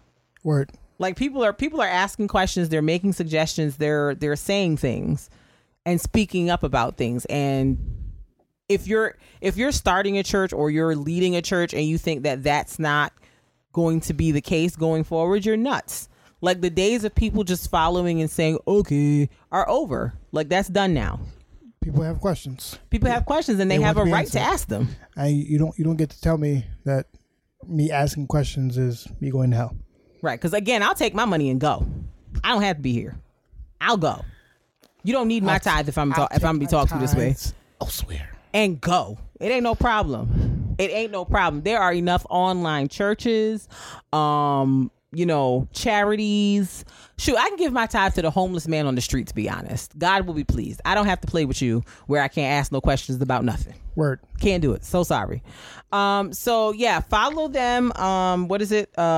Your Favorite Heretics on Instagram, and you can see the various posts and read the comments and stuff like that.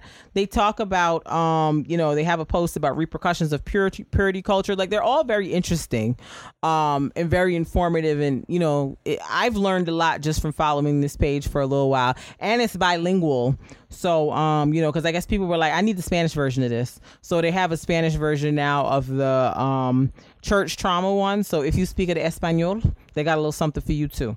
So yeah, Your Favorite Heretics, follow them on socials, on Instagram, and you can see the posts that we were talking about. I know we were talking about this for a long time, but it's a lot of stuff to cover. It's a lot of stuff. Yeah. So moving on from this to Artist Spotlight.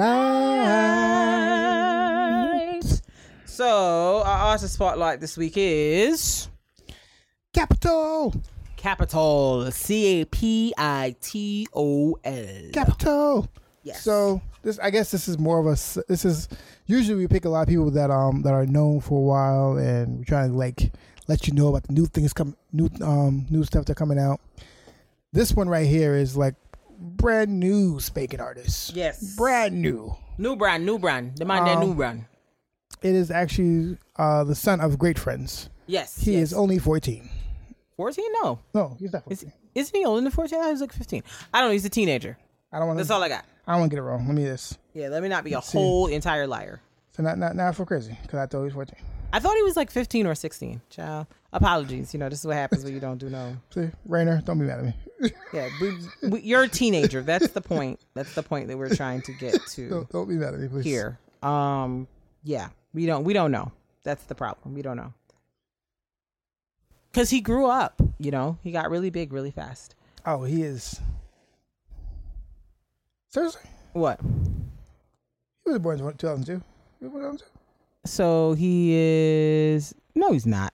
That's what I was like. Because that would make him 18, which doesn't make any sense. Rainer.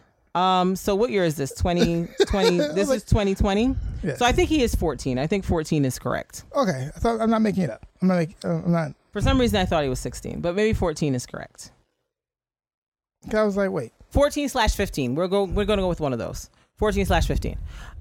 So yes, Rainer is the son of our good friends Matt and Terry, who are amazing artists themselves. They're poets. I know Terry also is into the acting, the theater, the drama.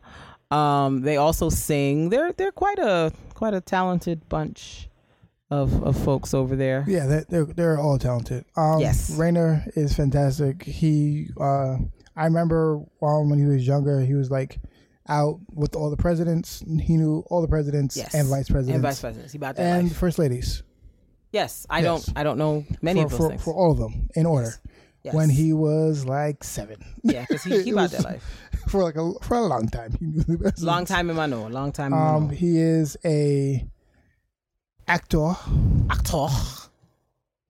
He is a rapper. He does other things too. Yes. An all-around amazing human being. The family's fantastic. Yes, they're awesome. But he came out and released his first album. Yes, whole album. I am so proud of him. Yes, album. Because you know what? People can say a lot of things, but not everybody can just put their music out there and be like, here, world, get into me. Yes, and I'm greatly proud of him. Yes, indeed. Greatly proud of him. Yes. Go Rainer. You can check his album out. It is on the Spotify's. Yes, it's on the Spotify and it's on Apple Music. It's called Same Difference. It's on Apple Music. It's on Amazon Music too. Okay. And it's on SoundCloud. Okay. It's on SoundCloud. I don't know anything about SoundCloud or Apple Music or Amazon Music. But yeah, it's on all of those things. So please check it out. Support this man. Yes, support this young gentleman. Yes. He is rapping. Yes. And he talks about a lot of things, like a lot of things on his mind, a lot of things like he goes through. So I out of support for him, and also because he be rapping, Word. He be on it. Word. This is actually my favorite song on the album that he has. It's called Some Days. I enjoy his flow greatly. I do. I enjoy his flow greatly on this song. I've said it to him before, but once again, this song, I love the flow in the song. So that's where Some Days. And so we're going to play this song. Once again, same difference as the name of the album. The song is called Some Days. Let's go. Let's go. Hey. You know those days when you ain't shit to nobody? I know those days, man. That's the kind of day I'm having. And it's all my fucking fault. Perfection around success and the ways I could know now. Those dark days, let me show you now. What's on my mind today is success. How that someday. Never say never, say never, say never, say never. It's the only way that I can feel better. To rise to the actions and breathe to the fire. Desire and higher fire ranks to come up proprietor. And the honor I give you, get down to my name and my glorious fame and calamity. I guess I put laid out and rested in grave, but you get the shovel. They still saving this I know. Fight or flight or fly higher. The kite that'll come down to spite you like burning a fire. No, I'm so dangerous. Watch them and aim it as deep in my fickle fame. But some days it just. Man, I don't know why, but some days I can handle the pain in my brain and standing, refraining, I'm feeling the pain and perfection around success and the ways I could know now. Those dark days, let me show you now. What's on my mind today is success. How meant some days. These some days. On some days. These some days. If I could just be a fucking normal human being, man, I don't know what you're seeing, but every day means something special to me, and especially when you mess with me and my. Maybe if I could just be a normal human being, man, I don't know what you're seeing, but every day means something special to me, and especially when you're messing with me and my brain. Cannot compute, I'm looking out my window through my pain. Take a second to follow what I'm saying. The volume's up high like a drug. It's raining and I'm fucking tired of it. It's so hard to go through it and shit and put up with these days. It's gonna change. I don't know what the hell I did to end up in this hellish place. Pretty insane. That's where I'm going, but I ain't actual and pretty, so you gonna say that I'm straight. All that my brain is out of okay. Okay, so hey. Anyways, hey, if you have guns that and you can reach him on your phone, just leave a message from me and tell him that I wanna stop living when I'm up in these days.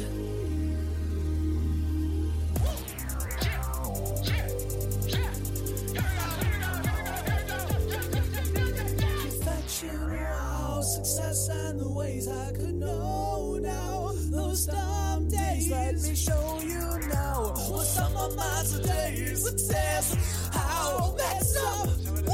Perfection around. Success and the ways I could know now. Those dumb days, let me show you now. What's on my mind today? Success, how messed someday. That is Capital. Capital 14. Yes, 14. Why them good? Why them good? I enjoy his flow. Shout out to Sir Rainer. Yes, a.k.a. Sir Capital. Sir Rainer of Pascaltown. Yes. Come on out here with these albums, okay? And I think he was saying it was like rated like number 38 on iTunes. At one point for New Hip Hop, yeah. New Hip Hop or something like that. I'm like, come on, rankings. Come on, ratings. I'm like, okay. Yeah. I aspire to put out an album and it be on somebody's chart somewhere. So, kudos. Yeah. Kudos to the young fella. Support him, please. Yes, please. All right, we are going to move into our This Week in Random. This Week in Random. This Week in Random. Yeah, so there's a couple things to talk about. It's just, like I said, this is random, so we're just going to get started. So I don't know if you heard, but Jam Master Jay's killers have finally been arrested. They had two guys that they were kind of looking at for years and years. And, I guess they finally got enough evidence to arrest them or to charge them. One guy is already in jail for like an armed robbery and something. But the other guy they arrested, I believe, yesterday. Glad they didn't take their time with it. They got right on it. I mean, it's been about 20 years. Be honest. Thank you. I mean, and the fact that they said that they knew they had these people on their suspicion list for 18 years. For 18 years. I mean, better late than never, I guess. Yeah. So apparently the story is that. So I didn't know this because, you know, I think this happened like before I moved here to America. But apparently, Jam Master Jay was, you know, he was, you know, legendary in Run DMC, but he was apparently also in the streets selling the narcotics. And apparently the story is based on the article I read. He had bought some drugs that were supposed to be distributed between here and Maryland. And I guess one of the guys was not part of the deal of whoever was going to distribute it. And I guess he was upset about that. And so he shot him twice and killed him. And that's basically kind of the reason for why he died. I don't think I ever knew that part of the story. I think, you know, maybe other people knew it, but I didn't know that part of the story. I was like, well, damn, that's crazy. And one of the guys apparently lived with him. And I mean, I remember always hearing that whoever killed him was close to him because there was no sign of forced entry or anything like that. So it wasn't like some type of invasion or home robbery. Like it was somebody who got close enough to him to kill him. So it was somebody that he knew. I remember hearing that in like some documentary I watched. So apparently it was his mans, essentially, that killed him. So they arrested these two people finally. So, you know, hopefully justice will be served. And these people will go to jail for some time for what they did. It's crazy that I never thought we would see the day that there would be an arrest, because it seemed like one of those like Biggie and Tupac type things where it's like people know who did it, but no one's saying nothing. No one's saying nothing. So it's just kind of like, I thought it was just always going to go down as one of those type of stories, but you know, apparently, you know, things are changing. So you know, prayers for Jam Master Jay's family, who is now going to have to go through the process of reliving his death through the impending trial and whatever the case is. But you know, thankfully, you know, justice will hopefully be served. In other news with arrests, so I don't know if you guys are aware, I don't think we talked about it on the podcast, but just for a quick catch up. So there was a woman in Valley Stream by the name of Jennifer McLagan, a black woman who lived in Valley Stream and who has been for the last 2 or 3 years been experiencing racial attacks from her neighbor.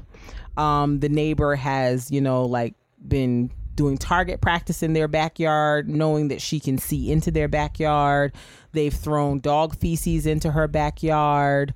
They've like shot squirrels and thrown the dead squirrels' bodies over into her into her backyard. And it's been going on for some time. And I guess people in the city of, Valley Stream's not a city, but in the whatever that Valley Stream is, Hamlet. Okay. Hamlet? I don't know.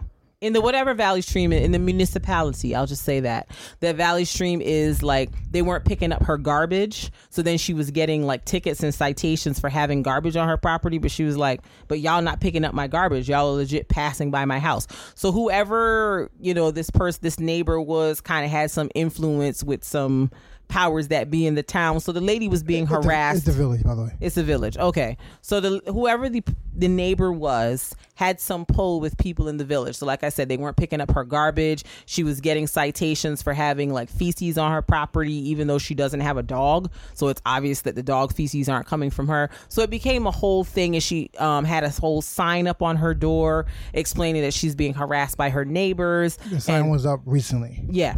And I guess it caught wind, and they were protests in front of her house. And then there were groups of black men that, you know, decide, because she's a single mom. It's just her and her daughter, her 3-year-old daughter, living in the house. So there were some black men who, I think a brother of a friend of mine was one of the men who were out in front of her house that kept patrol in front of her house for 24 hours to make sure that nobody tried anything or did anything to her and she felt safe.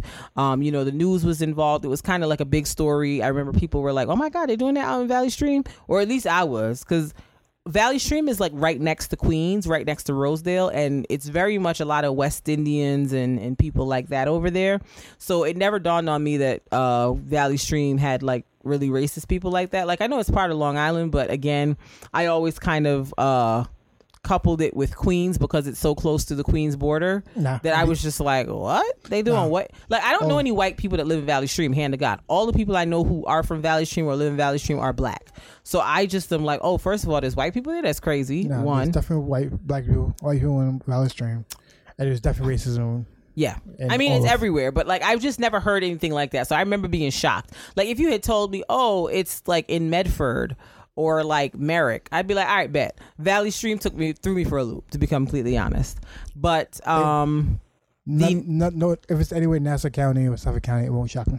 Anyway. Yeah, like I know the racism is there. I'm just like, again, I think because living in Queens in high school and like having a lot of friends that lived in Rosedale, and we would go over in Valley Stream to like the Green Acres Mall and stuff like that. Like it just, to me, it just seemed like it was just Rosedale extension. Oh, no. So I just was like, oh, this is crazy. I don't know what you're talking about. But anyway, I say all that to say the neighbors, I had heard that they moved out of the house. Because I guess it was the father, the son, and then the son's wife or girlfriend or whatever living in the house. So the son and the girlfriend, who were the main ones perpetrating the issues, they moved out of the house. But they have been arrested now and charged with, vandalism and whatever. They're still trying to, according to the Nassau County Police, determine if there's any type of racial bias or hate crime involved. And they're like, we're not sure. We're still investigating. I'm like, oh. Mother effers. But the people have been arrested, but they've been released on their own recognizance. So we'll see if they show up to any court dates or what comes of this. But at least at the minimum, they were arrested and there was some acknowledgement that some wrong was done to this woman. Because I can imagine how fearful she must be living. Yeah, America makes it so hard to like prove that there was racial issues. And all black people are like, it's right there.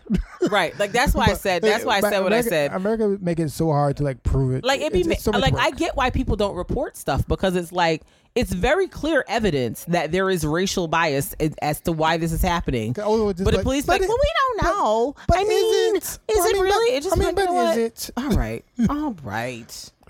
Oh, how annoying.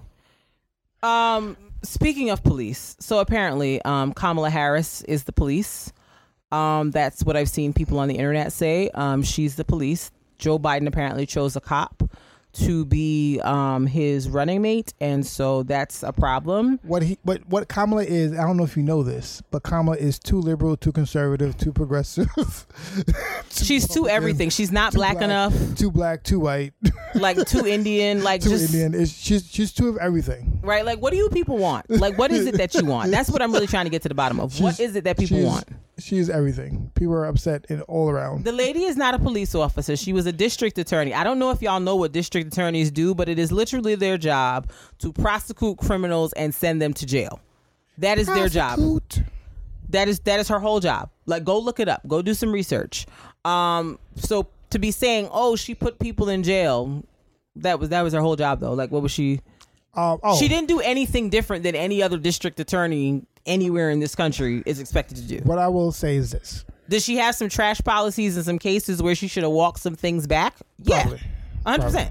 What I will say is this. And I said this. I'll say this in terms of Barack Obama too. And this is one thing that people are not understanding. When you are the first black or first woman in certain things, a lot of times you don't get the opportunity to be excessively progressive. You don't get the opportunity to be progressive. If you were excessively progressive and pro-black, they wouldn't have put you in the first place. Right. Number one.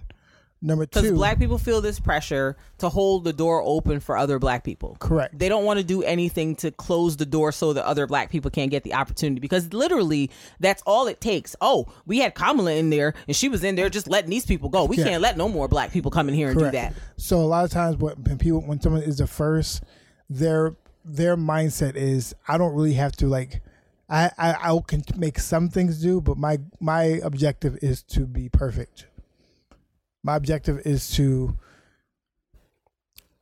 I'm not saying what's valid or what's right, but I do know that everybody was first. Their objective is to show that to prepare the stage for somebody else. Right. It's not really to make a lot of changes themselves. It's to prepare the stage for somebody else. Right.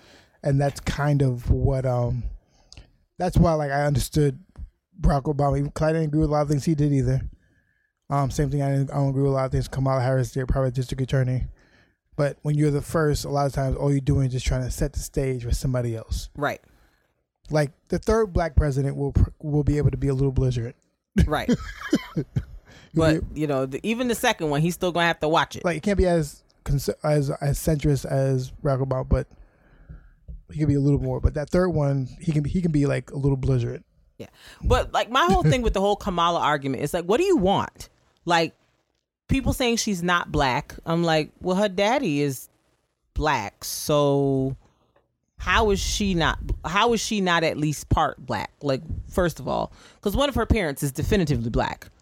So how is she not black? And we also got to stop like black gatekeeping. Like, I'm not really sure when this started, but there's a lot of black gatekeeping going on. It's like, well, this person's black, but that person's not black, and this person's not. Like, so I saw somebody try to compare Kamala Harris to Rachel Dolezal. I said, now you hold on one black minute. Stop it now.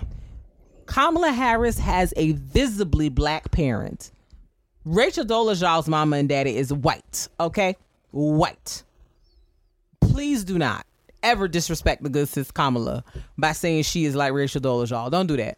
Kamala Harris went to Howard University and became a member of Alpha Kappa Alpha Sorority Incorporated. The woman identifies as black. She has said out of her mouth, I identify as black. What is the problem? What is the issue? Then I heard people say she's trying to say she's not American. The lady was born in Oakland, California. She went and lived in Canada for a couple years because one of her parents got a job. She's American. Like, the different things. I think she only went to high school there. She only went to high school there and came back and went to Howard University. Yeah. For college, and then went to law school in California. The lady is American. Stop it. Then we have people saying, oh, she's too ambitious. Excuse me? The woman come from Indian and Jamaican parents. Kamala never had a choice in life but to be ambitious. Like, what was she going to do? Be basic? What was she going to do? Because you know what they were. So I didn't come from India and Jamaica for you to be a basic biffa. You're going to be excellent. You're going to be great. The lady went to college and majored in political science and economics. I just don't know what that argument means. She's running for vice president. She's like, why would we not want someone who's actually done the work and has been educated and know? Like, I am perplexed at what people's problem is with Kamala Harris. I am truly perplexed. Y'all anti-ambition? So a woman can't be ambitious. It's like, what? I don't understand what y'all want. Like, did y'all want him to just pull me off the street to be vice president? That's a terrible idea. I don't know anything about this. Yeah. Why would he not get somebody who is qualified and has the experience to do the job? She's been a senator for some years now. Like, what's the concern? Like, are people upset because she's not a full black American? Are they upset that she's not like a Maxine Waters? Like, what I'm trying to understand what the problem is. I know that she's not everyone's favorite for a number of reasons, but have we not yet learned that we have to let go of this perfect candidate narrative? Like, are we still riding with this? Yeah. Still? Mm. How did it work out in 2016? It didn't. Plot twist. It didn't. So what are we still arguing about here? Like, it's just crazy to me. I'm like, this is why people don't never want to do nothing. Honestly, this backlash is honestly, I feel, turning off a lot of black people who could potentially like run for office and do stuff like that. Cause it's like, I don't want nobody going in on me and scrutinizing me like this and judging how black I am and saying I'm not really black cause my dad is Jamaican or because my mother's Indian. I'm not really black. I saw somebody pull up her birth certificate talking about it says Caucasian. I'm like, well, Indians can technically write Caucasian on the census, so maybe that's why it said that. What it says, yeah. I don't know what to tell you. You should take that up with your elected representative. That has nothing to do with Kamala. Like, did she come out the womb and say, mark me Caucasian? No, she didn't. She didn't do that at all. Mm. So just calm down. I get that she might not be your favorite, but like, who was his other option? Susan Rice. Susan Rice is also Jamaican, so she wasn't black enough either. Got it. Elizabeth Warren. There are reasons why that would have been a bad idea. Because I think she would be more useful to the country in her Senate seat, as opposed to being the vice president, because she's a senator from a state that, you know, can't be trusted.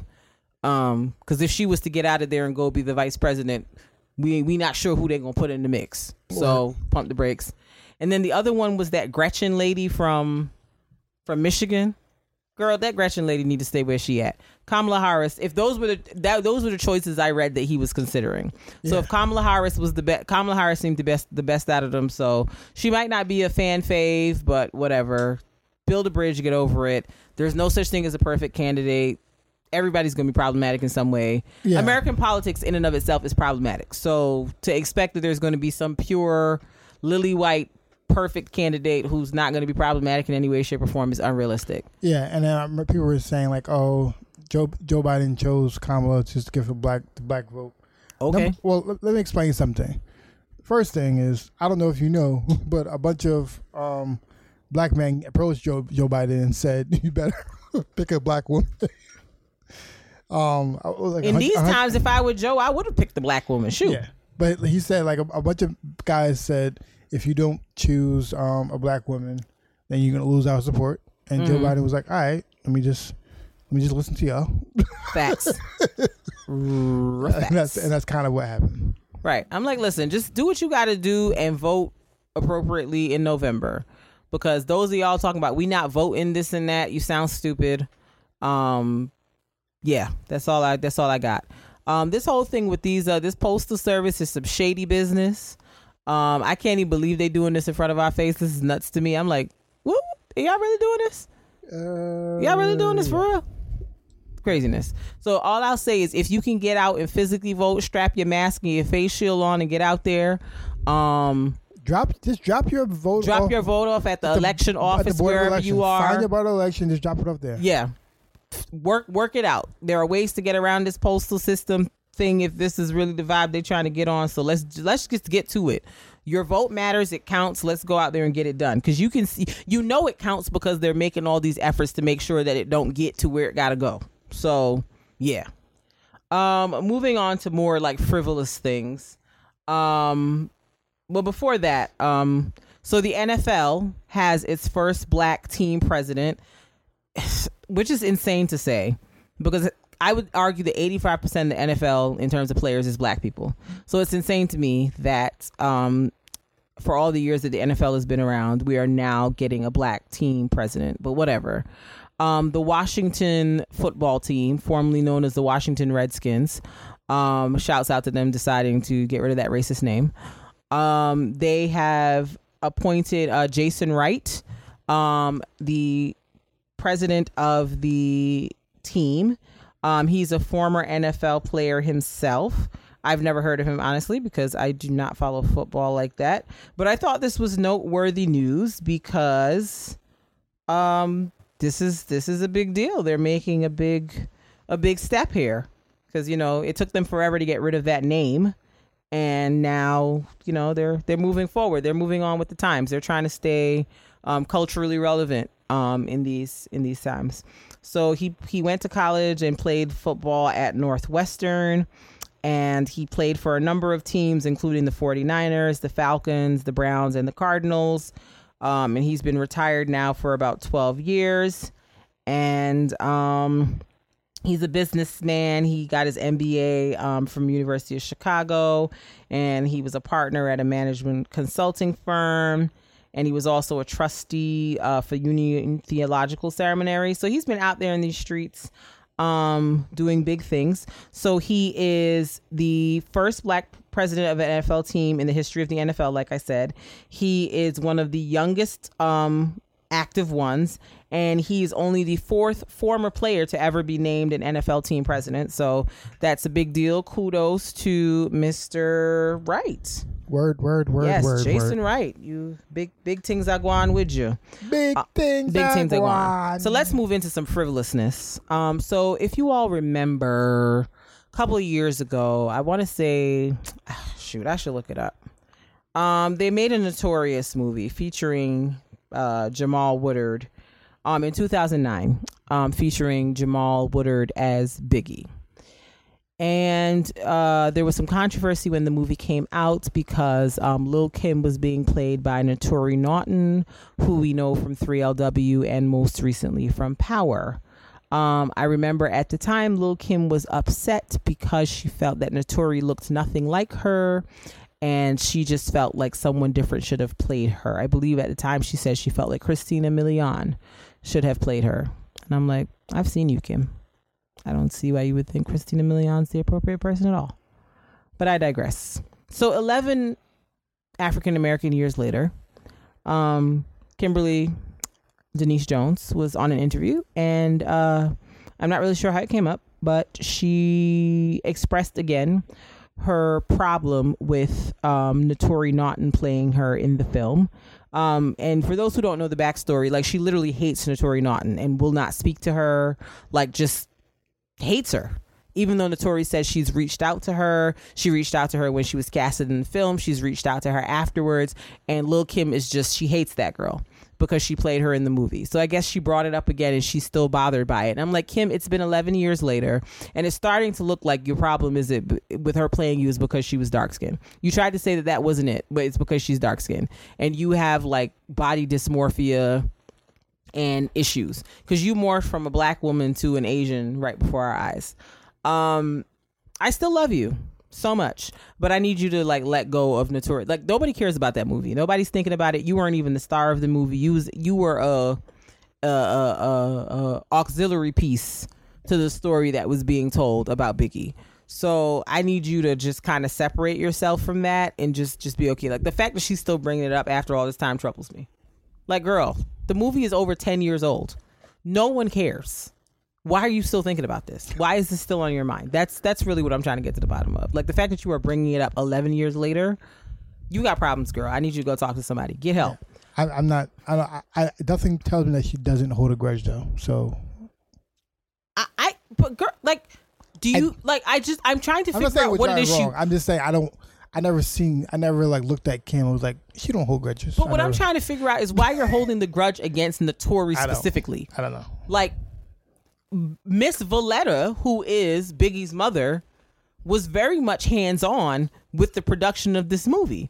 So if you have a beef with somebody, I feel like you should probably take it up with Miss Valletta because she was very involved in how this movie was made and who was casted. If you have a concern, perhaps you should take it to Miss Wallace.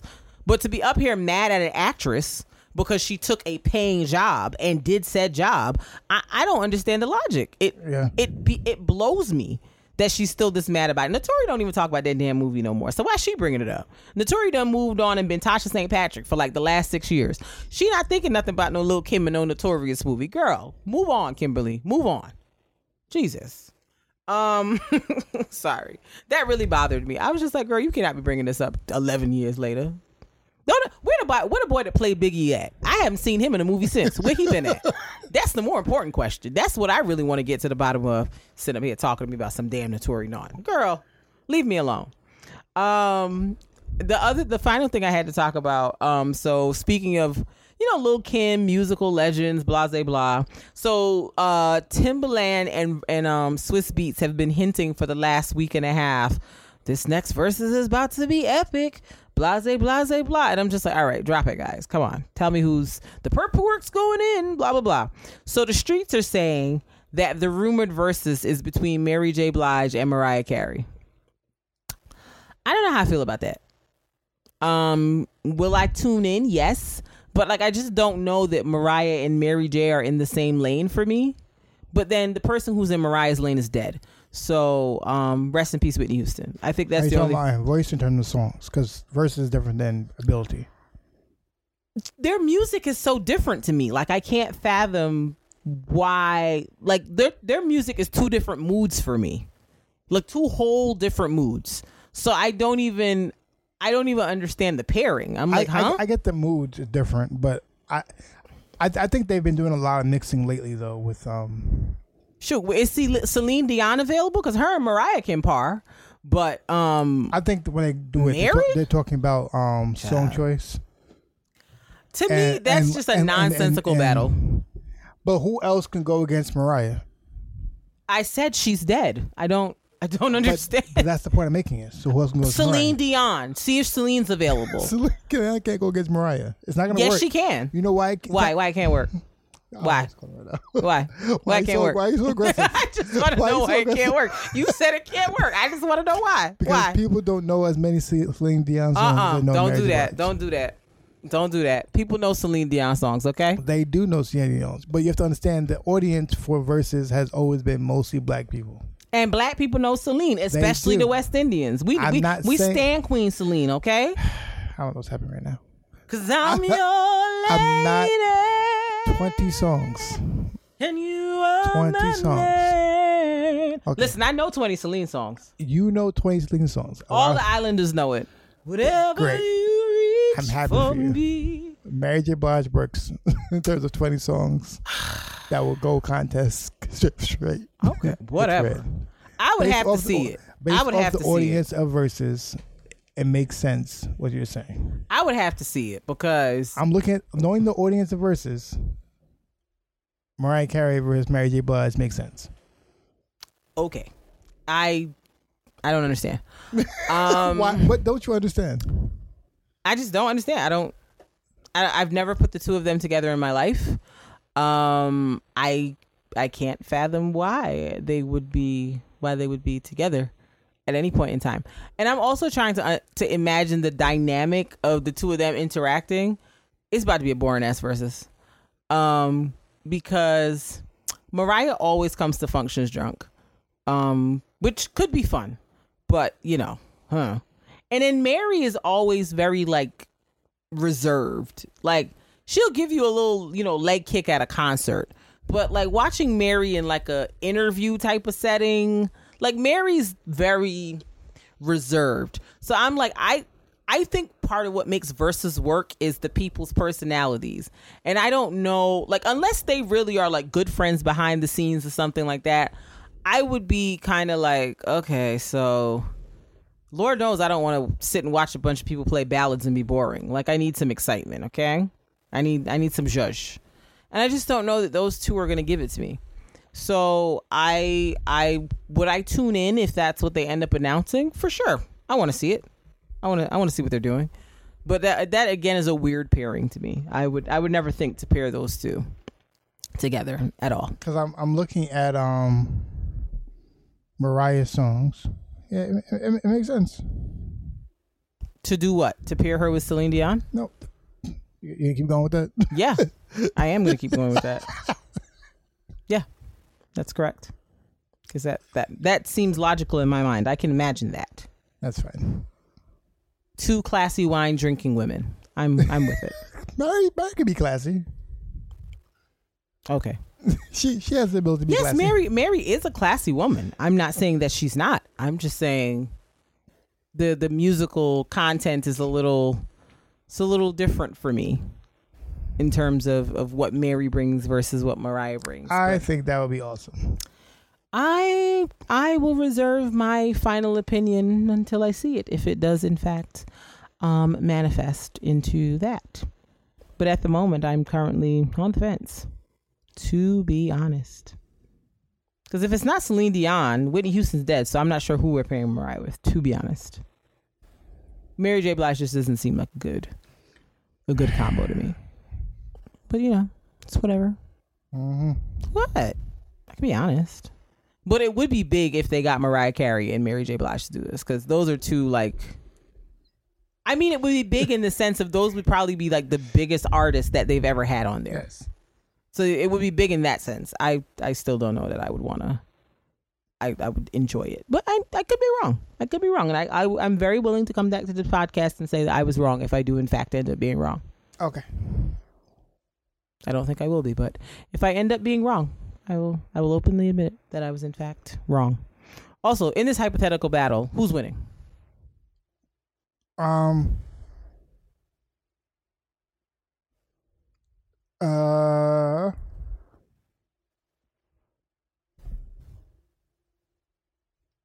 I think it's Mary 11-9. I do feel Mary as well. Mary 11-9. It'll be close. I don't know if it's 11. I don't know if it's 11-9. It might be a square 10-10, but I feel, well, I guess that's a tie. It depends on what Mariah plays, but I feel like I still would give it. 'Cause I was looking at Mariah's. to Because Mary. you have When You Believe, you have Hero, you have One Sweet Day, You know what you have Touch My Body, you have. You know why I think Heartbreaker. Mary and Mariah is such a weird pairing? Because, like, Mariah has a lot of, like, sweet ballads and, like, wedding dance kind of songs. Mary got, like, Let Me Dance. Like, once Mary hit, come on, everybody, get on up. Cause, like, it's over. I don't care what Mariah's playing after that. I don't care at all. Yeah, but Like, I do think- Caterating and hollerating, then the dancery is going to send the place up. I don't care what Mariah going to play after that. But Mary does have a couple ballads. That's fine, but Mary has dance music. That's what's going to get the people pumping. I get it, but she has ballads too. That's what Great. I'm saying. And Mariah only has ballads, which is why, again, this pairing is confusing to me. Mariah has hip hop What are they? features. What are they? Features. She don't have a whole song. I don't want to hear it. I know Mariah and Ghostface be awesome. Mark, get off. All right, let's wrap this podcast up because I know you're not about to sit up here and talk to me about no damn Mariah and Ghostface. Good night. It's been great, people. I will not be spoken to as if I'm foolish. It is late and I am over it. But I'm not playing this game with you. Not at this time of night. Meek Mill's a song Mariah. He said in his intro. Turn this thing off. I don't. He said it. I did songs with Where Mariah. is the end button? Jesus of Nazareth. I cannot. Listen, I cannot, Mark. What you're not getting ready to do is tell me about some unreleased Mika Mariah song. I don't want to hear it. But he said it. He said it. I did I songs with hear Mariah. what I'm He said saying. it in the intro. I did songs with Mariah. That's fine. Where are they? Where are they? I think he did do it. Where? See, now I got me Googling. I apologize to the listeners who are going through this with me because this conversation is just delved into stupid. Like why is it stupid? We're in the stupid deep end, but Mark insists on trying to tell me about a Mika Mariah song that I don't know, that I wish you would not play because we don't know what it is. No, ma'am. No. Just no. Yes, it was. Triumphant. What is it? It's Mariah Carey with Rick Ross and Where is it? Where is it? Where is it? If Mariah Carey turned that song on, I'm gonna turn her off. Like, But since I've never heard this song before in my life. What is this? I've never heard it before. see, it's Meek Mill. He did songs with Mariah. He said it in the intro. Okay. All right. So that's been great, guys. But why are you trying to? I'm over it. I'm moving on. I'm done. So yeah. Is there anything else that you'd like to add that's non-Mariah and Meek Mill related? Because I'm not doing that with you. Okay, I'll just do my my Love Is Fearless section. Thank you so much. So we can wrap this podcast up because I'm done. So this week's My Love Mariah Is Meek Fearless Mill. small business / artist highlight is Citadel Consulting LLC. Whoop, whoop. Business of the sister Michaela. Yeah. Bateman. Citadel Consulting. Citadel Consulting. Citadel Consulting said? LLC. Because you over here trying to talk to me about some Mariah and Meek Mill can't even say the business name Innovative right. strategies Look at to you. revolutionize your workplace culture.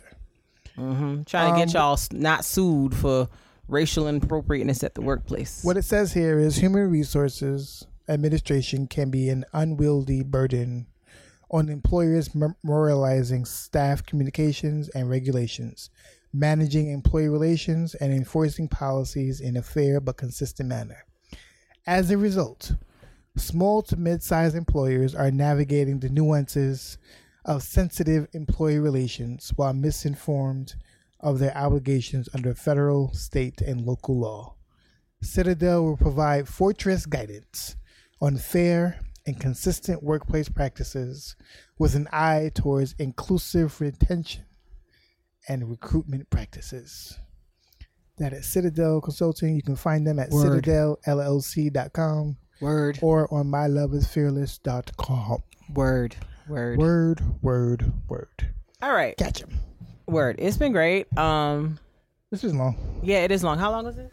2 hours. So why are we always on here for 2 hours? I'd be like, oh my God, we're going to do it in an hour and a half. And every time we be at 2 hours. Okay. So you know what? We're just going to pack this thing up and we're going to take it home. All right. We love y'all. We miss y'all. We want to see y'all soon. Stay safe. Stay free from the Rona. Be good, y'all. Be good. And until next time, we bid you adieu.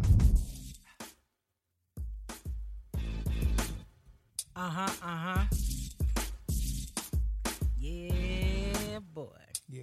It's the All Love, No Fear podcast. Hey. It's the All Love, No Fear podcast. Hey. Check us out. It's the All